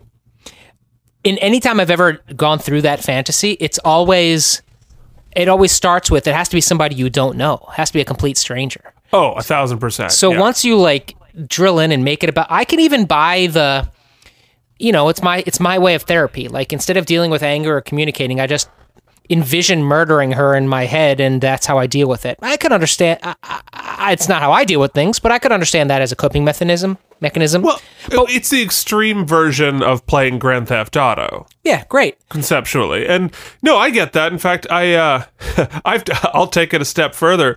I've actually started writing a book. I kind of forgot about it at some point, but a satirical book called All the Murders I Can Think Of, where I write from the standpoint of it's like a self-help book, how to commit murders for fun and exercise, and have a whole series of like elaborate ways to get away with stupid murders.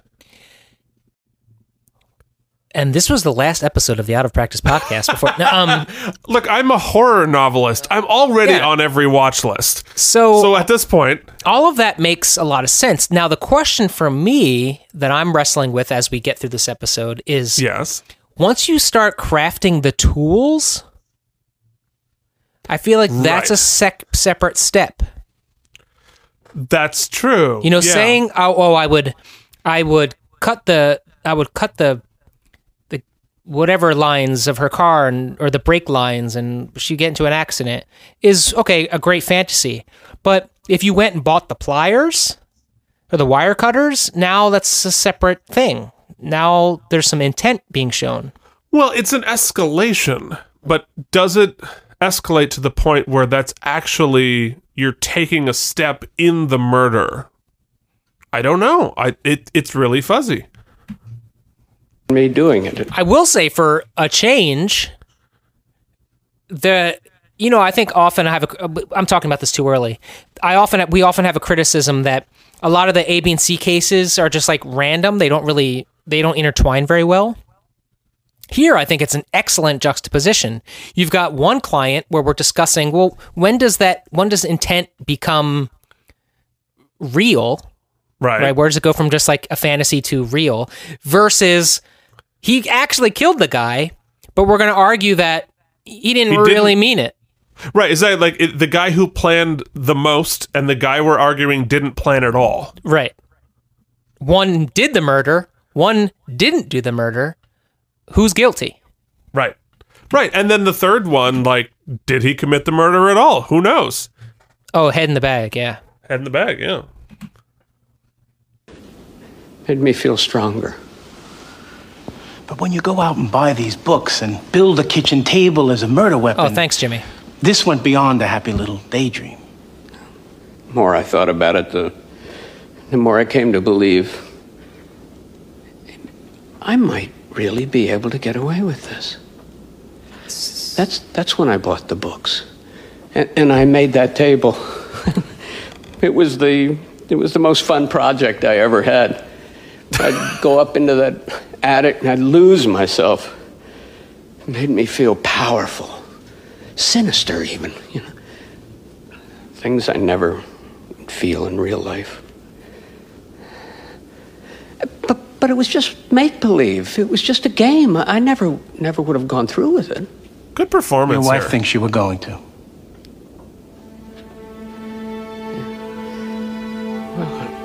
I suppose it's hard to plan the murder of somebody and then expect them still to trust you. That's fair. Accurate, yeah. I said a bit of an understatement to you before, yes. I'll say it now. This was just a make-believe world where I was an interesting person. Someone to be feared. Someone to be respected. Would never, ever have really harmed you. Well, what the piece I think that would have rounded the story out a little bit better for me is like if we had heard testimony that she emasculated him and that he, had been beaten down over the relationship and that she was, but they didn't really give us that. Well, he did say that. She could be harsh, right? Yeah, I think he did the. I called her a version of that. I certainly got that. I need the name and the address of the motel. I'd also be asking for a polygraph before I could even begin to support you. A lie detector? Yes. That's fine. Listen, is there any way we can keep this quiet? I'm a podiatrist. I don't need. Well. We'll try. One step at a time. I have to be honest with you, Doctor. It looks like a news item. Yeah. Baby steps. Might stick your foot in your it's a nice head. gun. The trigger is light. Yeah, but you gotta pull it. It doesn't just go off. But if his hand did kind of convulse, wouldn't it keep firing? No, you'd have to have some kind of a release. With an automatic, yes, it could empty the magazine if you kept squeezing the trigger, but the semi-automatic... But with the auto recoil, it is possible that with one squeeze... Well... Mr. Schramm, let's cut through it. We need an expert to take the stand and basically testify that between the light trigger and the automatic recoil, it is possible for a man to just sort of squeeze and have the entire magazine empty. Yikes. We're gonna find that expert. He's out there somewhere. The question is, have we found him yet? What's the fee? $1,500 a day. Fuck. That is shady as fuck. Let me think about it. It's a lot of money. Yeah, I want to be an expert witness. Quote with hard quotes. Yeah, I don't know what I'm an expert in, but planning murders apparently. Comedic murders, satire. Comedian? Satire. Murder? So this was just one Murderer? happy little daydream. Yes, And you still love your wife. I do. Did you ever tell anyone that you hated her? I'm sure I told Josh that. Told him with a twinkle, or did you mean it? Wait, so if you're going to tell one person that you hate your My wife, it's going to be, could be your a very son? abusive woman at times. Oh, here we go. She used to belittle me for being a failure, for not making enough money. And I know it was just her own frustration talking, but Has she said anything? I don't think I ever truly hated her. Yeah, she testified, remember? No. Many times I felt anger toward her, yes. Now, Mr. Manning, between the books and the wood and the art supplies, you spent over $1,000 on all this stuff, didn't you? I don't know. I didn't keep receipts. No, you didn't. You always paid with cash. You never used a credit card. You never wrote a check. If the fantasy is to have a perfect crime, You were going to kill your wife, weren't you, Mr. Manning? I would never have gone through with it. Could you please read page 103? This is just idle fiction, Miss Ward. Yes. Could you read the idle fiction on page 103? Thank God Rebecca's there. That's true. She hasn't said a word yet. When I close my eyes, I can hear the sound of wood hitting skull. Ooh. Like the crack of a baseball bat. I keep playing it over and over in my mind. It sounds like music. Yikes. Soon I will hear the music, and she will be gone. He is a good writer.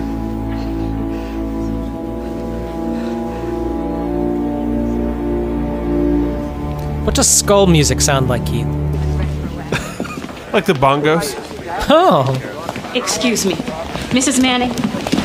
Mrs. Manning. All his preparation aside, we wouldn't be here right now if you didn't go to the police, which is okay. But you don't know he would have done this, do you? Why are you talking to What her? do you want me to do, Miss Washington? Take the stand and say there's reasonable doubt? Well, there is. Isn't there? And what a consolation that is after 42 years. Either he was going to kill me, or there's reasonable doubt. Good performance by her, too. Jenny Any final Ventris. thoughts? Well, I wasn't going to kill her before, but if I get away with it, I'm sure as hell going to kill her this time.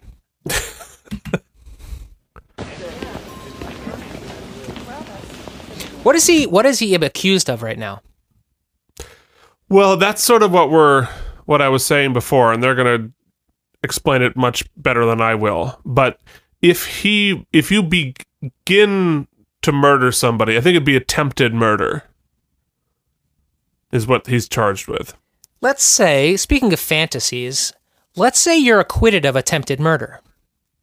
Right. If you then go on and kill that person for real, that's a separate crime, right? You can still be tried for murder. Definitely. It's not a double jeopardy thing? No. It's an entirely separate crime. And if you get acquitted of the murder of somebody, they can't retry you for that murder. But if you murder a second person, you can then still be tried, right? Oh, of course. Yeah, you just can't be tried for the exact same crime. Not like you can only be arrested for stealing once. No, it's every single incident is a separate crime. Now but that does not extend to federal pardons, right? If you're federally pardoned, you're then pardoned for any future crimes as well. No, correct? No, it's just all past crimes. It's only whatever the thing is. You can't. I don't believe you can be pardoned for future crimes. But you can be pardoned for all past crimes. It doesn't have to be specific, correct? If you're talking about the presidential pardon, it's only federal crimes. It does not apply to state crimes. You hear me, Trump? So you can't pardon yourself for for what's in the New York SDI. So I was reading the Borowitz report, in the New Yorker, and which is totally satirical. But on occasion, it'll pop up on one of my news aggregators, and things have gotten so batshit crazy that now those headlines fool me. Right? This how are you last one supposed was to know what's satire anymore? This last one was like Bloomberg offers Trump $5 billion or $2 billion or 10, something like that. Some crazy astronomical fee to leave office by the end of the month. And I was like, holy shit, he might take that. You're right. Yeah, he might. Jimmy, can I close? Closing argument? I have a read on this whole thing. It's your second... I can make the jury understand. It's literally your second trial. And you're going to close. Yeah, that's some baller confidence, though. Right? Meanwhile, that helicopter shot's new. It's 4:30, and it feels like it could be 11 at night right now. It really is. Fucking hell. James Pickens Jr. is back. Going to the motel that Movies in Mame. It's got a... And his headless paramour met at. It's got a La Quinta vibe. It does have a La Quinta. More like a Red Roof Inn. Except this one doesn't have a roof. Oh, there's her body.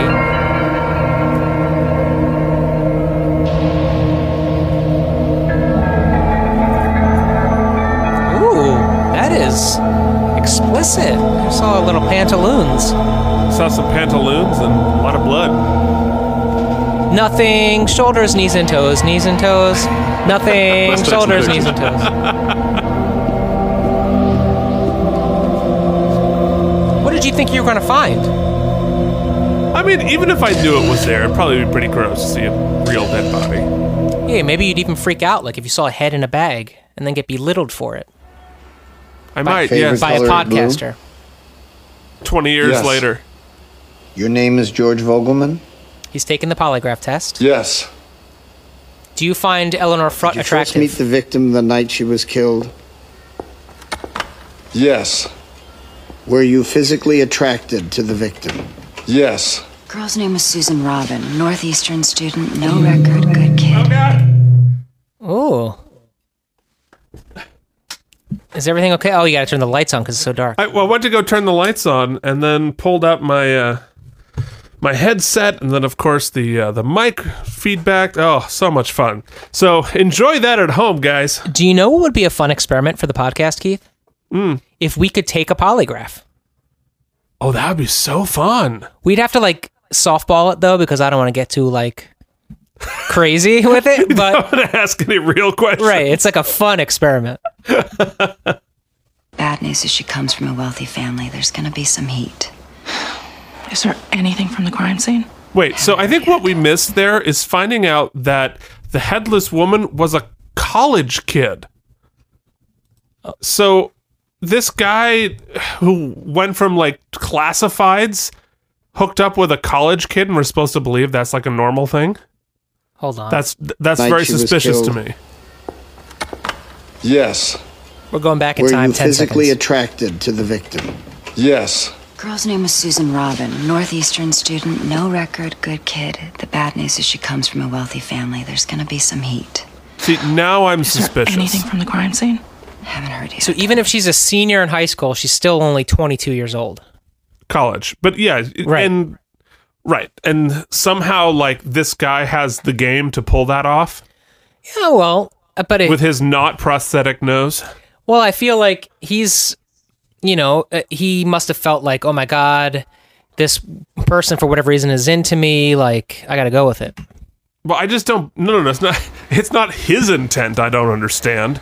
It's her intent. Well, maybe she was a working girl or something. Is it strange he went so far as to buy books, sketch it out, make the... You want a closing time, this bitch? Yes, I do.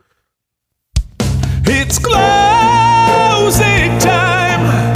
Time to put your case to bed. It's closing time. Otherwise, your client's dead. Closing time. For the defense, Rebecca Washington. murder weapon? Of course it is. It's even deranged.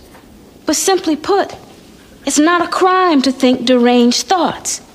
It isn't. Now, I think we could all see that this is a sad man. Even pathetic, maybe.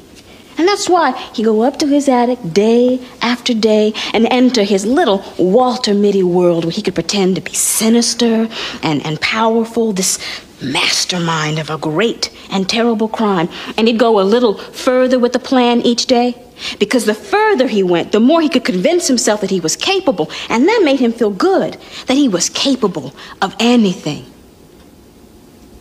But in the end, he never does anything.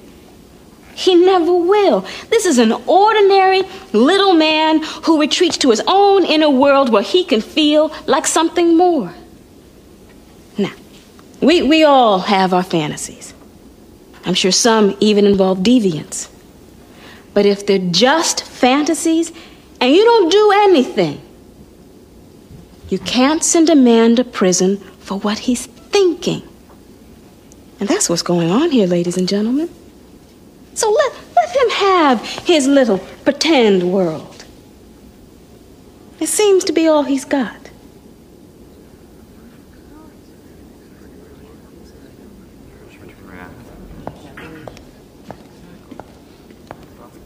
It's good close. This isn't a great analogy.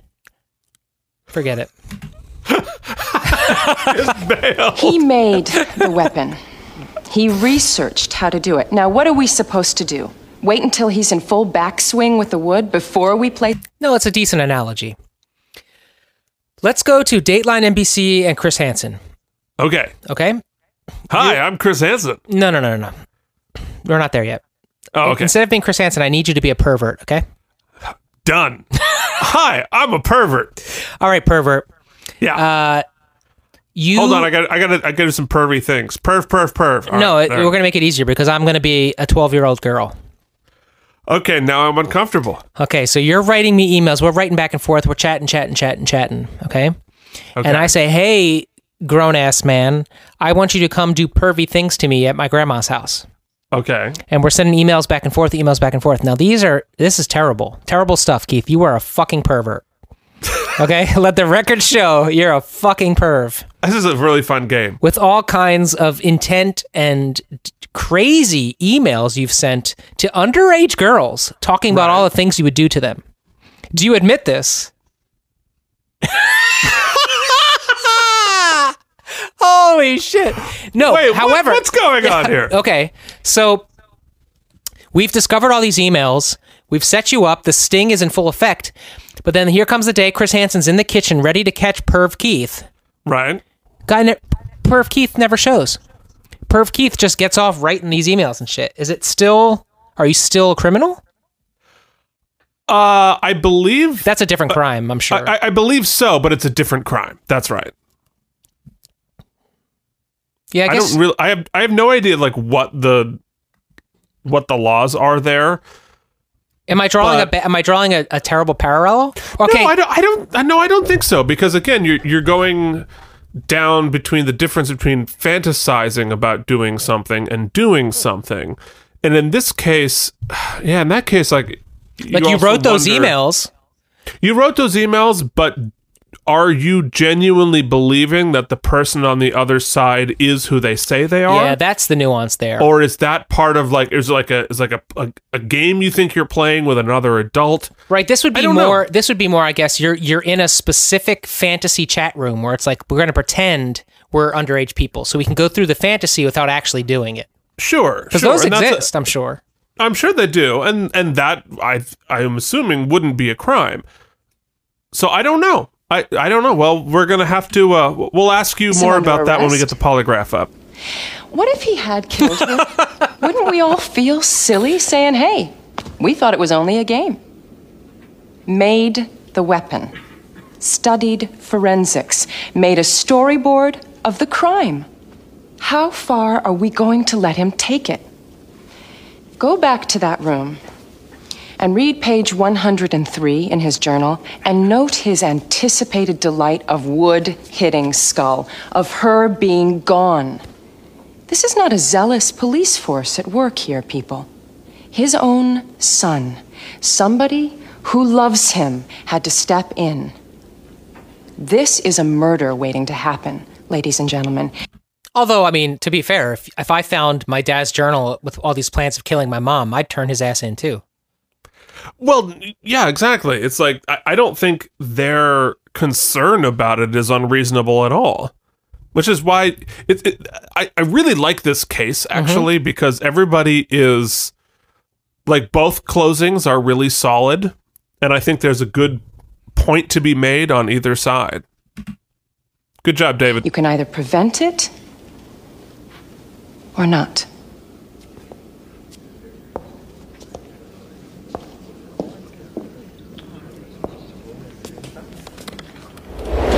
We got our firearms expert, and he's pretty much considered the best. The psychiatrist wasn't too friendly, paid him but he will handsomely to testify. lie. It figures to be a very short trial. How short? It could even be 2 days. We're stipulating as to as much But of I'm their case as 6'5". possible. Now, the fewer witnesses they put on, the thinner their case will seem psychologically, and the whole thing will turn on your testimony. Well, we're putting up some psychology experts, aren't we? How panic can trigger a reaction such as mine, or anger. We don't want to. It could play like a rich defendant paying for science. That could alienate the jury. We'd Don't rather you have remember? you They don't put just up tell them. witnesses. That's how they beat you. Are you sure? I mean, we've stipulated most of their case, and what? We're putting up just 3 witnesses? 4, if we call your wife, which we probably will. What? A 2-day trial to determine the rest of my life. Professor, we're good at this. We've got a lot of money thanks to know. you, so we're going to use it. You bought this suit. Thank you, Lindsay.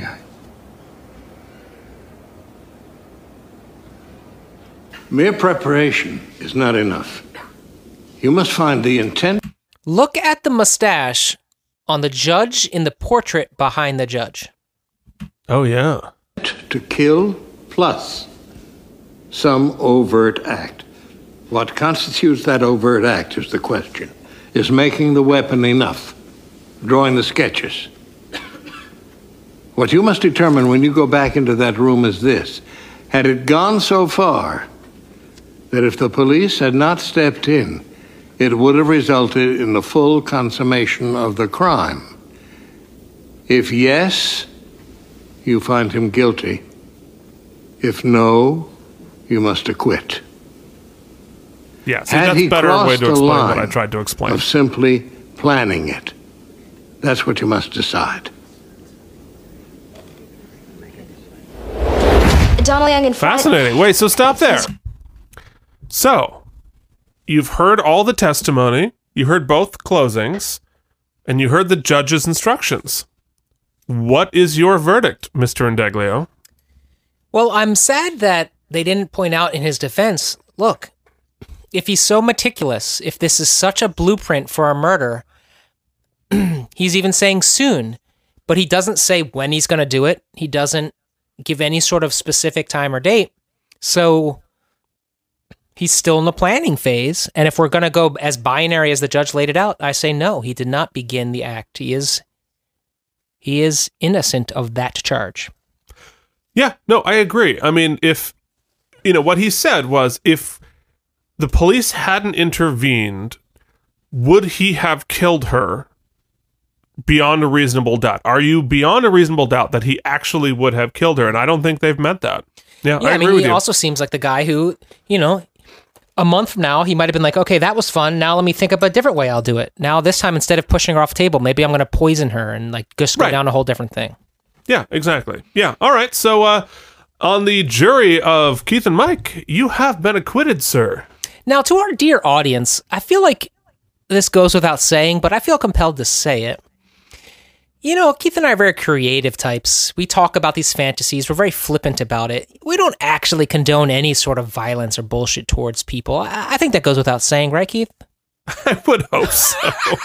Can you imagine? What are you listening to? This weird podcast with these two really deviant murderers, possibly? And they keep talking about wanting to kill people. Helen And I'm really glad that you put in that disclaimer 70 hours into our podcast. Oh, do you mind? The rhythm's better. I'd kind of like you to say Dole. No problem. Helen, come on. Even so, this is premature. Why can't we wait and... Oh, God. Can we surrender him here? Look, I just don't... And this is a new segment I'd like to call Exposition by Telephone Call. Telephone call exposition. Yeah, that's much better, what you did. Yeah, sure. Okay. Thanks. Polygraph was inconclusive. The only prints found on the scene were the victims and George's. It's hitting the press. They're gonna... Dear TV, polygraphs can't be used in anything. Stop putting him in the show. Stop it. Like every episode. Arrest him. Yes, it is On what? 4:53. Last seen with and her there's has her a head. huge They've moon made arrests on Les above me. Lindsay. So what's happening? She agreed to let me surrender him. Will you call him? Wait, so if the polygraph had been conclusive, they wouldn't arrest him? They just tied those two things together, but they're not tied. Well, they're not tied legally. I think arresting him here, there's a little bit of judgment given to the police. I'm not calling him. You call him. Donald Young in front. You're the one who dumped Dole. him. Yes, sir, I'll tell him. Yes, it is Eleanor's The fault. closing was either really good or really bad. Excuse me? The jury's back. What? Super zoom on Rebecca's face. Why are they always surprised when the jury comes back? Is this good? I don't know. They're not looking over. What? They're always the jury, when they shocked. acquit, some of them usually give a look over. Heads are down. Oh, God. Just hang in. It might not mean nothing. Jury reached a verdict. We have, Your Honor. You're damn right, Your Honor.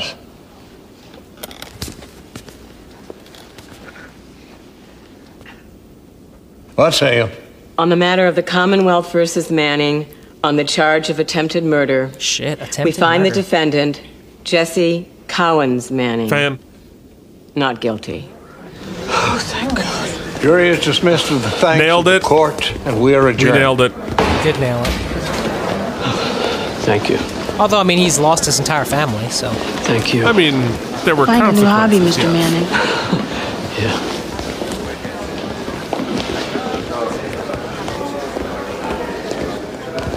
Excuse me.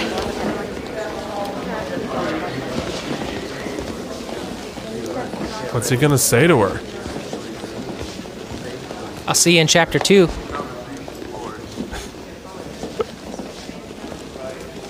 They said nothing. You ever dream about killing me, Dad? Yeah, hell yeah. I am now. It was much more of a drowning situation.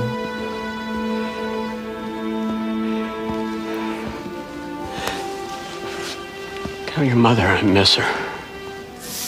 I'm not gonna do that, Dad. That's a hard maybe. That is definitely a hard maybe. I mean, like, you feel for the guy. It's also a really good performance from Matt Clark, so you really do feel for him. But Yeah, but at least the fantasy murders you've written down, Keith, comedically, are yes. fictitious, right? They're not real people. Right, yes. So if you're gonna, like, plot to kill your wife, even for fun and leisure, you probably shouldn't write it down in a very explicit journal with storyboards and sketches. It's definitely taking it to an extreme level, yes. You're gonna really have to double two-factor authenticate that password. Helen said we could arraign him tonight. I'd like to try for bail. For a homicide? We'd like to try. George Vogelman, you're under arrest for the murder of Susan Robin. You have the right to remain silent. Anything you say can and will be used against you in a court of law. You have the right to talk to an attorney. Does he have that nose on IMDb? Yeah, that's his nose. I don't know. It just looks like he's got a fake nose on.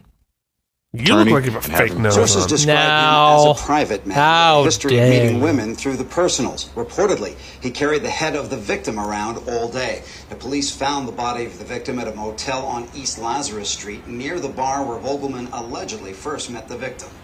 I'll say this, whoever framed him did a pretty good job. Do you think he could get convicted? Well, they can't come up with a suspect. Donald Young and Front is also representing Anderson Pearson in his murder trial. Yikes. Why does everybody leave out Dole? What am I, a pineapple? Expect to impanel a jury by the end of the Oh, month. snap. Mr. Pearson That's a terrible line. was charged with second-degree murder after he shot. Shout out to Dole Pineapples, though. A little Seems we suddenly drifted into homicides again. indirectly. Drifted? You never left. All you do is homicides.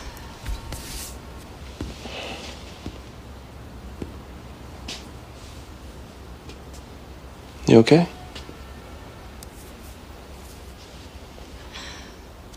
I do dig that the cases like go over a couple episodes. Like it really does. Yeah. It does encourage being a regular. Yeah. The way we strong-arm witnesses, I mean, I know we had to a little, but... Lindsay, I can put Eugene on this. No. I want to be on this case. You did it pretty easily, Lindsay. Yeah, you were the one doing it. Good question. Something tells me you know the answer. Remember when I was up against Pearson in the tobacco case? You accused me of not being tough enough. I did? You thought I might be looking for approval in his eyes. Oh no, I was just trying to bang you at that point. And you were right. I mean, every time I've looked at this firm through his eyes, I've felt... I don't know, I mean, sleazy isn't the right word, but... It's the one that comes to mind.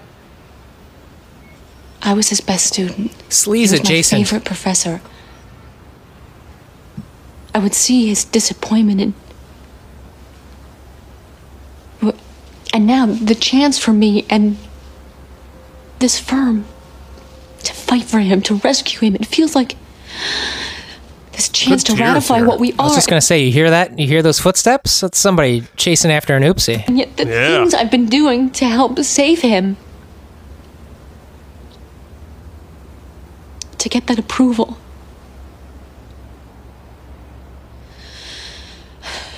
I've been everything he accused me of becoming.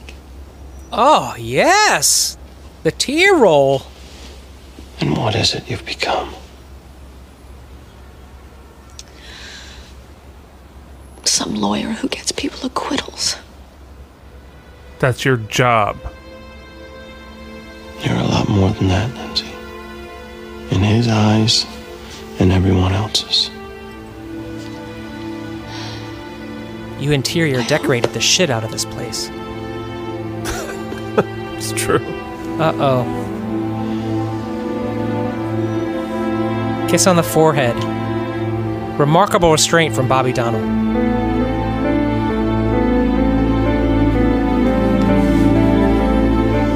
Now, remarkable restraint for David E. Kelly, too, because that could have gone a different way, that close shot there. Yeah.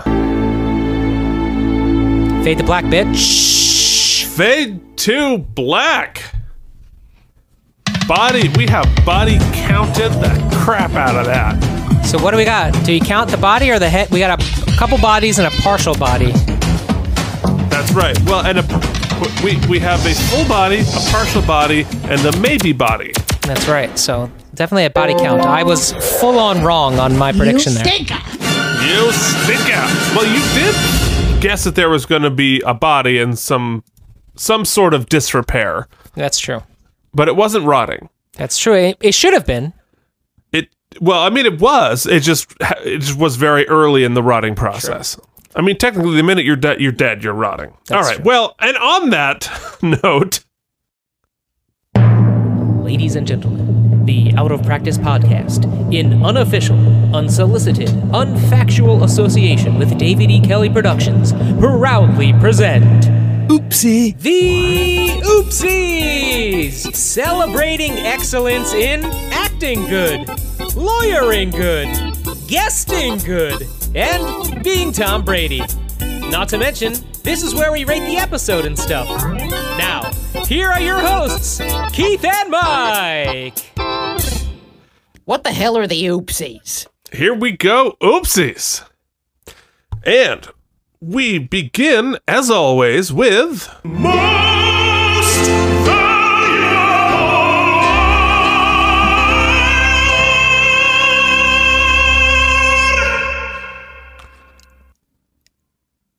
I'm tempted to say that the most valuable lawyer this week was a combo effort, the 1-2 punch of the buddy cop movie to be of Rebecca-ty Jiminy Cricket. Yeah, that's true. We should do a do like a morph halfway in between them. It's got to be scary. That is a scary morph. But I feel like they were the perfect 1-2 punch. He was litigating the shit out of it in the courtroom, and then she felt the confidence to do the close, and she closed and brought it home. Yeah, yeah. No, I think that's definitely true. Yeah, I mean, we could do this a couple of different ways. One of us could vote for one votes for the other, or we vote for the horrible two-human hybrid, human centipeded Rebecca-ty Jiminy Cricket.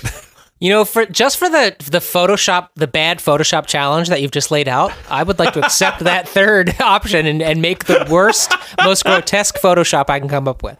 Okay. Oh, you know what we should do? Let's each do one. Okay. And then and then we can have our listeners declare which one was more horrible. Okay. Don't overdo it. It has to be pretty horrible.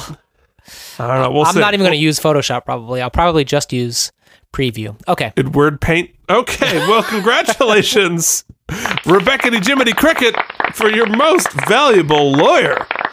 Which brings us to...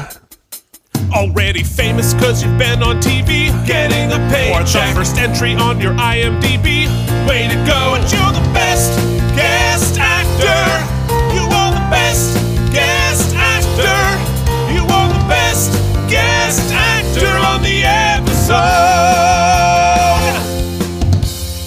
All right, best guest actor. Got some interesting choices here. What do you think? We do, and what's most interesting, I think, is that none of the guest actors really spoke much.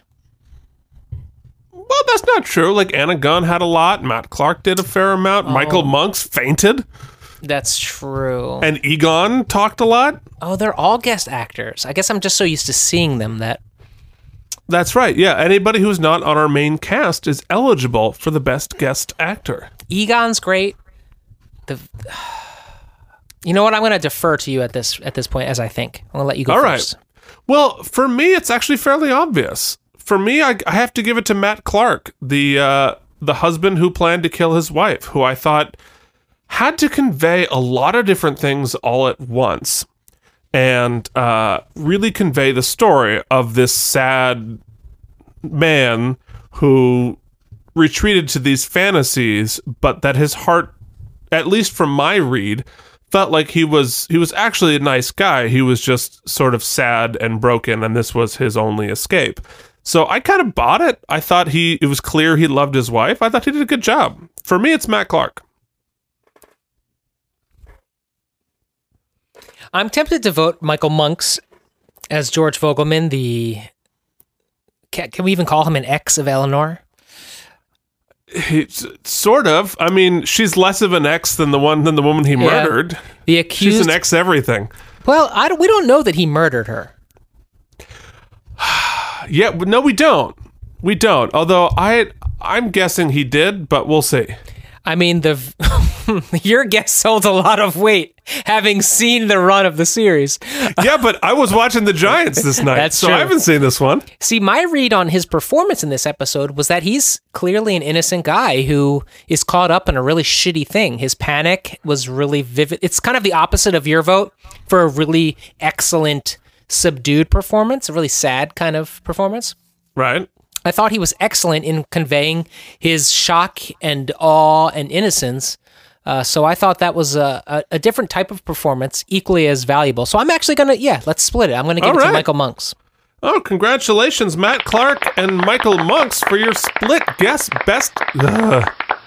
Best Guest Actors. No, I think that's interesting. I think that's a fair point, because his job there is to credibly sell ambiguity so that we go next episode not knowing what's happening. Yeah, and you also have the kind of trap of falling into camp when you're dealing with, because they walk that line. They do a lot of jokey jokes with the head in the bag. But he never went into that realm. He stayed firmly planted in the holy shit, what's happening.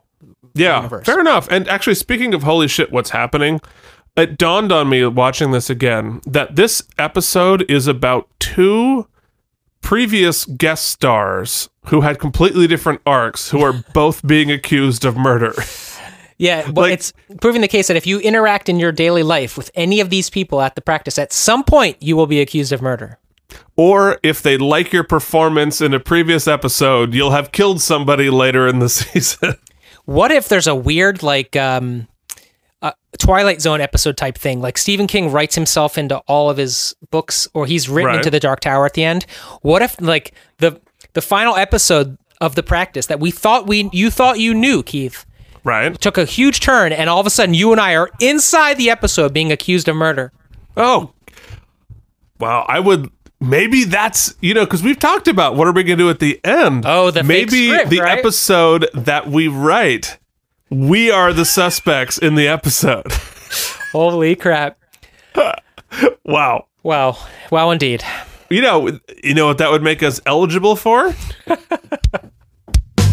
You killed your podiatrist or blew or your podiatrist killed. Your run down your face. You're the best actor on the show. Was this the character you had in mind when you wrote this bumper? He's the podiatrist. Well, I mean, there's seasons to come. I don't know. They might tap that well again. I mean, he killed. Maybe they'll kill him. Who knows? Hang him out a window at least. At least. I gotta tell you, I'm a sucker. I'm a sucker for the last minute tear roll. And I feel like Kelly Williams swooped in and gave the same monologue that every character gives at the end of every episode. Every single episode. And yet still really did it for me. I completely agree. And I think you get bonus points for selling the same monologue. They just let the copy paste at the end of every episode. It's almost like the copyright tag. And every one of them has to sell it every episode. And she did. She killed it. Not to undersell. Also, her scene with... in the apartment with Helen in the beginning, I thought was great. Scenes with Egon, the whole way they handle the head stuff. She was excellent throughout the episode. Yeah, no, I totally agree. I think it's fairly clear that Kelly Williams wins this Best Actor award. I would request for her social media presence for her Oopsie acceptance. You got to get that screenshot of when that tear is like right there. Got to get the tear. Yeah, fair enough. I think I already did. I think I already captured it. But yes. Congratulations. All right. Well, that brings us up to the Tom Brady Award for being Tom Brady. Now, if you saw on social media, the Tom Brady Award from last week shows one of my favorite Tom Brady pictures of him on a water slide. That one Very excited about it. I laughed right out loud on that. I also noticed that you included Nick Foles and Eli holding their Lombardi trophies at the bottom. Was that to show that he's that he's not infallible, or that he always bounces back? Oh, definitely the former. Because for whatever reason, I've decided to have an antagonistic relationship with Tom Brady, who I think the only person who listens to our show and like writes in with us, and I've decided to pick a fight with our only listener who writes us.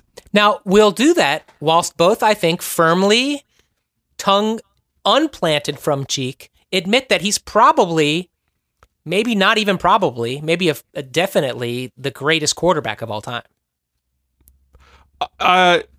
Yeah. I know, it sucks. It sucks to go. It hurts my heart. It hurts my heart, and I can't wait to have somebody beat him. But yes, it is sort of undeniable at this point. I know, this is coming from two fans of teams in the NFC East, which is just a goddamn catastrophe. But yeah, we're bad. Yeah. The Eagles are going to be, they're still in it. They're going to be fine. Yeah. We don't have literally no receivers, but, Well, we have literally no anybody, so. Yeah. Although for a shining glimmer of time this past week, I thought for sure maybe you'd beat Dallas for us, but no. No, we gave you a little hope, then we took the hope away. That first half, I was like, this is a game. And then it wasn't a game anymore. I think that shows how you have not been following the Giants as close as I have, because I never had the hope. No, my hope is dead. Yeah, well, speaking of dead, let's talk about... Ladies and gentlemen, it is time to announce how many spare tires this episode gets. If you thought that the fan meme that we've created for this show was a really, really, really specific meme, the meme that we've beaten a dead horse into, man, I'm making an attempt to talk about how many spare tires is such a... I want to play that one back. I need someone to break down and do a dramatic reading of that sentence you just tried to say. I love that we're still talking about spare tires. It was one frame in one episode, but we are just laser focused on it. That's all we need. We're laser sounds focused on it. I actually really like this episode. I think the performances are across the board pretty great. In fact, I'd say so far in season 3, there really hasn't been anything that's popped out. They've all been really great. Everybody. Yeah. As I mentioned before, I really like this case because it's one of those times we talk about that. Sometimes he tries to make a point, David E. Kelley, and it gets lost in the shuffle of trying to make the case interesting. Right. And sometimes the case, there isn't a lot of twists and turns. It's too simple. Right. Yeah. This time, it's an interesting premise for the case. It goes along the line you expect it to. That doesn't go a lot of crazy ways, but yet the question and the conversation and the argument had around it in the courtroom, I'm talking about the guy plotting to kill his wife case, is really interesting and nuanced. And you and I even had a really great discourse about it, which I think, like you have mentioned before, the show is a classic and is excellent because it, especially in prime time, fostered these kind of conversations. Yeah. Well, and it also, you sort of have the very salacious parts of this episode, but that case had a lot of heart. You kind of really I felt for both the guy who wanted to kill his wife and the wife and the son. Nobody was all right, nobody was all wrong in that situation, and you sort of felt for everybody. I also think that we're firing on a really interesting exploration of Lindsay Dole in her arc from season 2, where she wanted to be more than just, she wanted to, I guess, bring legitimacy to the firm. And get out of criminal cases. And then now she finds herself getting into all these criminal cases, trying to do it with some sort of integrity, yet falling back on old practices, and defending this guy who meant so much to her, but defending him in a way where she's not really sure that he's innocent. It's just really interesting. Yeah. The dynamic with her and her best friend, and they've kind of fallen away from the Bobby relationship. I just think things are going a really good way, and I think this episode is sort of tent-poling. Yeah. Well, and there wasn't any filler. No filler. I was thoroughly interested all the way through. I'm going to give it a solid 8 spare tires. Yeah. Yeah, no, I agree with you. I think it's a really excellent episode. All 3 cases, I think, are interesting. They're all interesting, thematically related, but different. Performance is good. Yeah, no, I think I'm with you. I feel, you know what? I'm going to give it exactly 8 as well. No math. Wow. No math. This is an 8 episode, really solid. I'm excited to find out what happens in these cases that weren't resolved. But before I throw it to the finale here and we give our contact info, I have one question. What happened to the asbestos case? At the season 2 finale, the whole thing was Lindsay got the asbestos class action case, and now we haven't seen anything of it. We're 3 episodes in, we haven't heard a whiff. This isn't the cancer cluster. No, the cancer cluster was Jimmy's. Where was the asbestos case? I've forgotten it. The season finale of, like, literally 3 episodes ago. We did the whole... She got most valuable lawyer because she got... Remember when she was pretending the computers worked and right. Yeah. It was a big deal. I'm sorry, all I can think about last season is Bobby hanging that guy out the window. That's the only thing I remember. Literally. You're right. She was faking it, and they were all like, yo, blah, blah, blah. And then she got it, and it was going to be this big moneymaker. Yeah, where is it? Although I do understand class action cases take forever to get to, but if they don't have a big arc of that, then, you know, you've missed an opportunity there. They got to come back, right? They got it. You've got to think they do.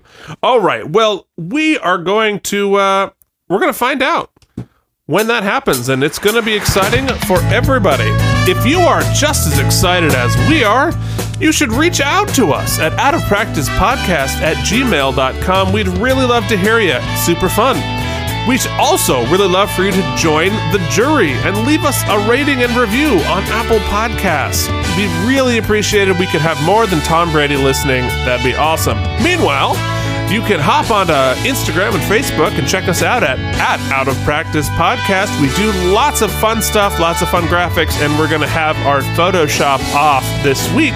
Also, I might add a picture. You know what? The next time somebody leaves a rating and review, I'm going to post a picture of me from that day in the basement in my dorm room that I took on the first day that I found the other day.